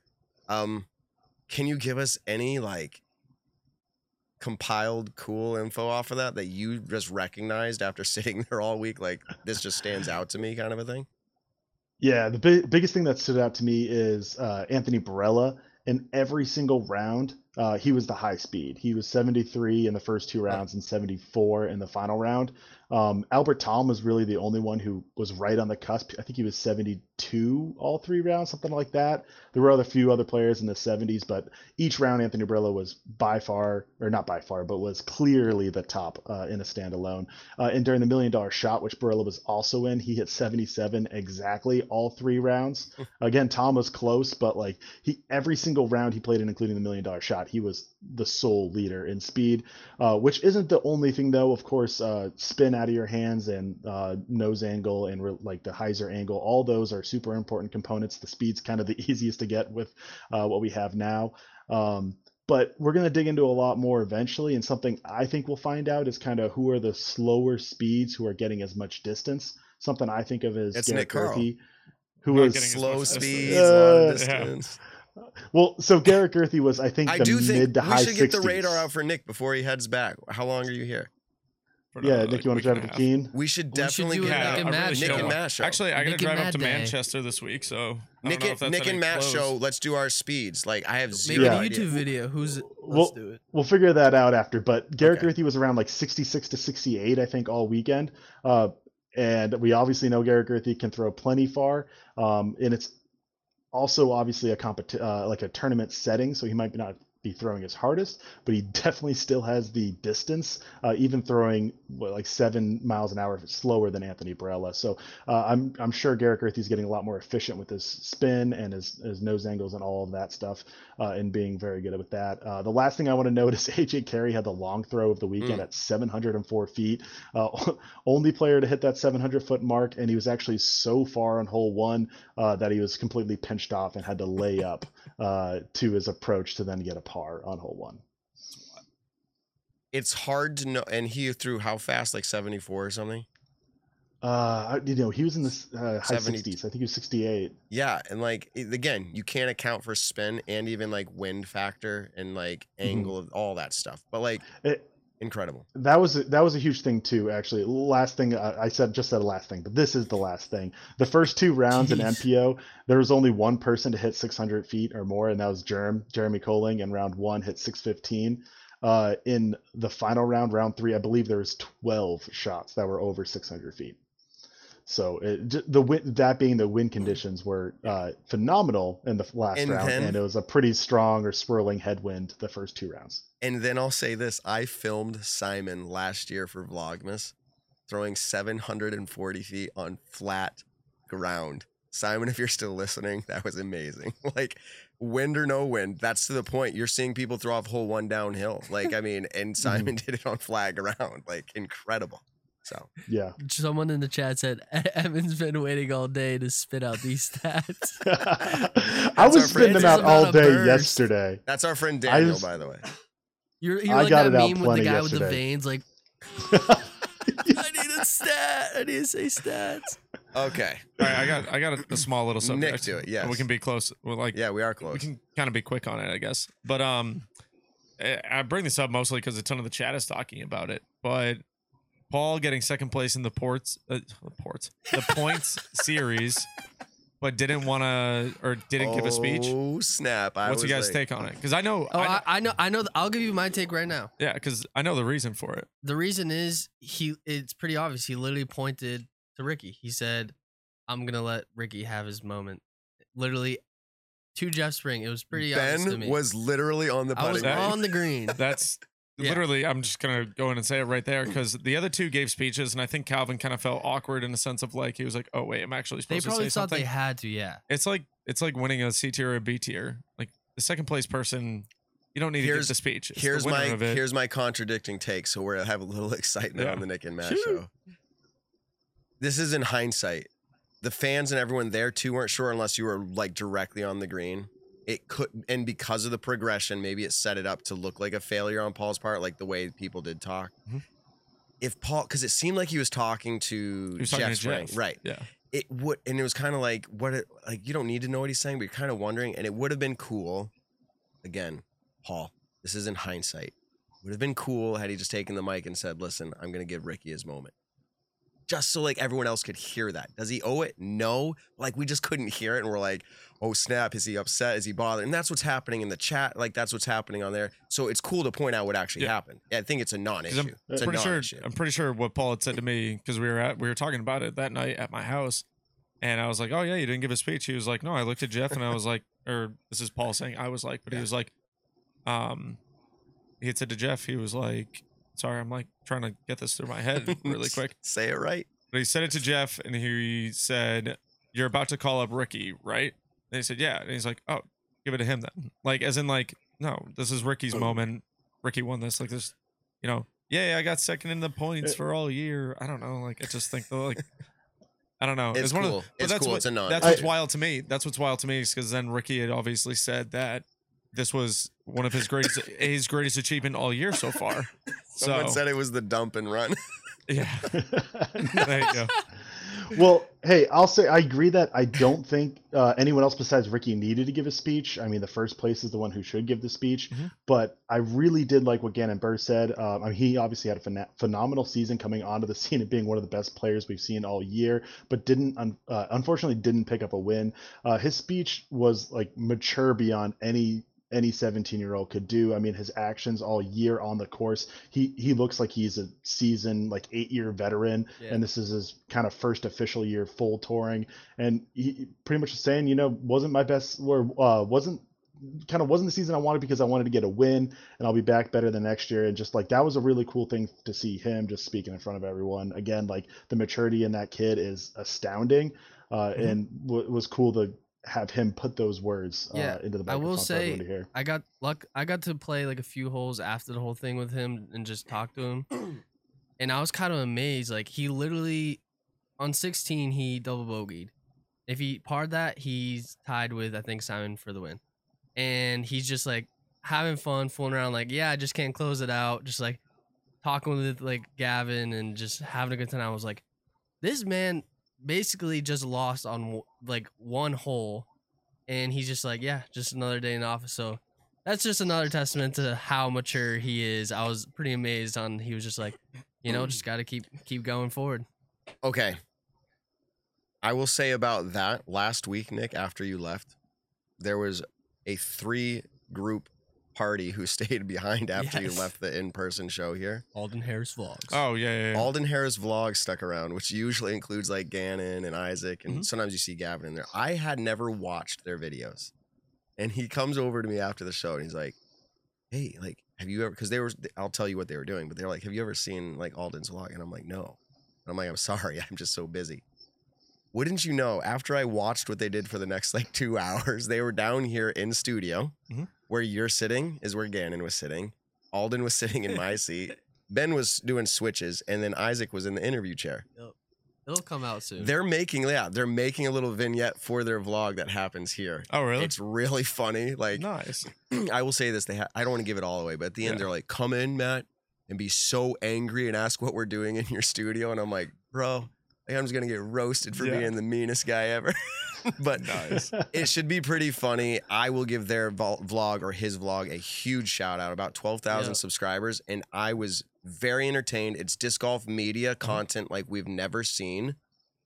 Yeah, Nick, I'm telling you, I'm cracking up watching it. I didn't know he did that, so I kind of feel bad. No, I did too. Yeah, but once you go watch it, dude, you'll have to get through some of it. It's really funny. It's vlogs like you've never seen. I think they're all wicked nice kids. So So I want to say this though, is they get incredibly good views. I mean, Alden's vlogs. Yeah, over 50,000. Doesn't have enough subscribers though. If you like watching his videos, or if you've never watched him, and you see the one that will be coming out probably about the MVP Open, give him a subscribe as well. Yeah, well, absolutely. He's like, I'm gonna shout out Nick and Matt all the time. I'm like, no, dude, you're fine. You're doing great.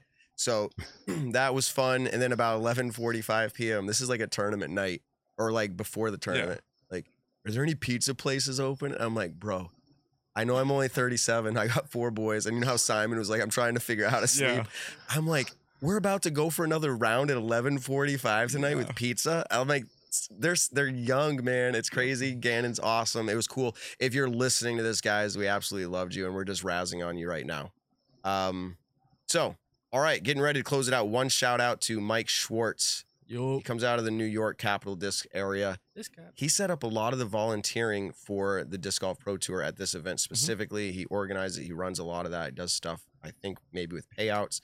He does a lot for the Disc Golf Pro Tour. He flew out to Vegas and all that. So shout out to Mike Schwartz if you're listening. Good job, Mike. It's always great seeing you there. All the volunteers at this event being on the ground, all the fans, Nick, of the Nick and Matt show out there shaking hands, saying, keep it up. Awesome job. Good stuff. Love this. Keep like it starts to get a little bit overwhelming. I can only imagine what it's like to be Simon. If I'm getting 0.001% of what Simon gets, like how you must feel so overwhelmed with like so many people like what I'm doing. Yeah. It must, anyways, different life. So shout out to you, Evan. You were there all week. Stat Mando, I appreciate the hat. I've been wearing as much as I can. I have one last thing. And Nick, this is something we don't have to. Yeah, this is actually my one last thing until I think of my next one last thing. But, and this is also something that I've been reading the chat all night. It's kind of nice that it's just right on my right-hand side. But a ton of people earlier were talking about the camera shot of Corey in the Sap House. And a lot of people were saying how kind of like incredible of a shot that was versus how they shouldn't have done that. And now I think showing that for a brief second or a few seconds is a pretty awesome is the wrong word, but I'm trying to say like almost powerful moment where you see someone just kind of like in a massive vulnerable state of, you know, he had this opportunity. It slipped by him, but we've seen that a couple times out of Corey now. Corey's not going anywhere. He's an incredible player. And I honestly think that kind of shot of him at the end right there was a really cool aspect of just a player who's so incredibly kind of like in love with his craft.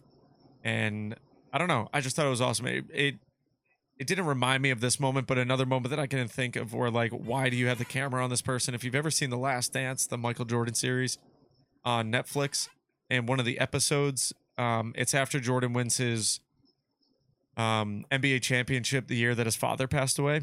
And it's him kind of like on the ground crying because this is the first time that he's won since his dad passed. And it's just kind of like, why the hell do you have a camera on this man? Like, this is the most vulnerable that someone could get, and you're just airing it out like that. But when you watch this series, it's like, oh my God, like what a powerful moment that actually was. And like, I don't know. I thought it was really cool that I don't know. Like, I don't think it was the worst thing in the world. And I'll say this, I think they actually did it in a sense the right way because they weren't in that room with Corey. Corey might not have even known that camera's on him. In a sense, like they weren't in his way. He, you know, wasn't there to kind of like slap it out of the face or something like that. Like, I'm just saying, like, I think they were at least respectful in that regards.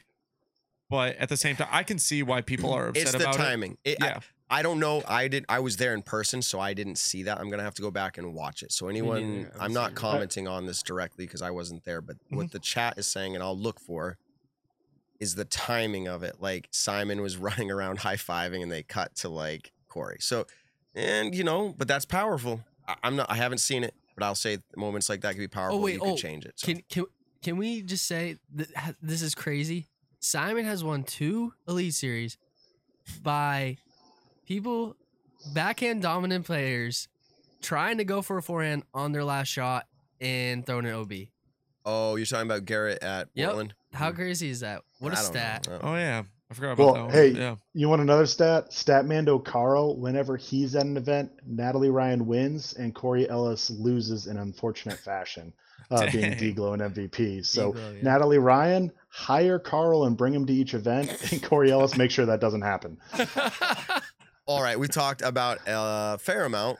Obviously, we haven't talked about every disc golf topic, or else it would be a 6-hour show. No, we'd be longer than that. But so we did a lot tonight. Go out and check out our sponsors. Thank you to all of them. Again, presented by Cosmic Disc Golf. This episode 108, CosmicDG.com. And, man, I'll just say it again. Thanks for all the love out there. It was spectacular. The people who listen to our show like to go to tournaments. And so when I was at the tournament, that's the people who listen to our show. I want to say thank you very much. If I could shout out all of your names, I would. But it was great to meet all of you. I have the visions in my head of the fist bumps and the faces and all that stuff. So I really do appreciate that. All right. I guess we're to that point, Nick.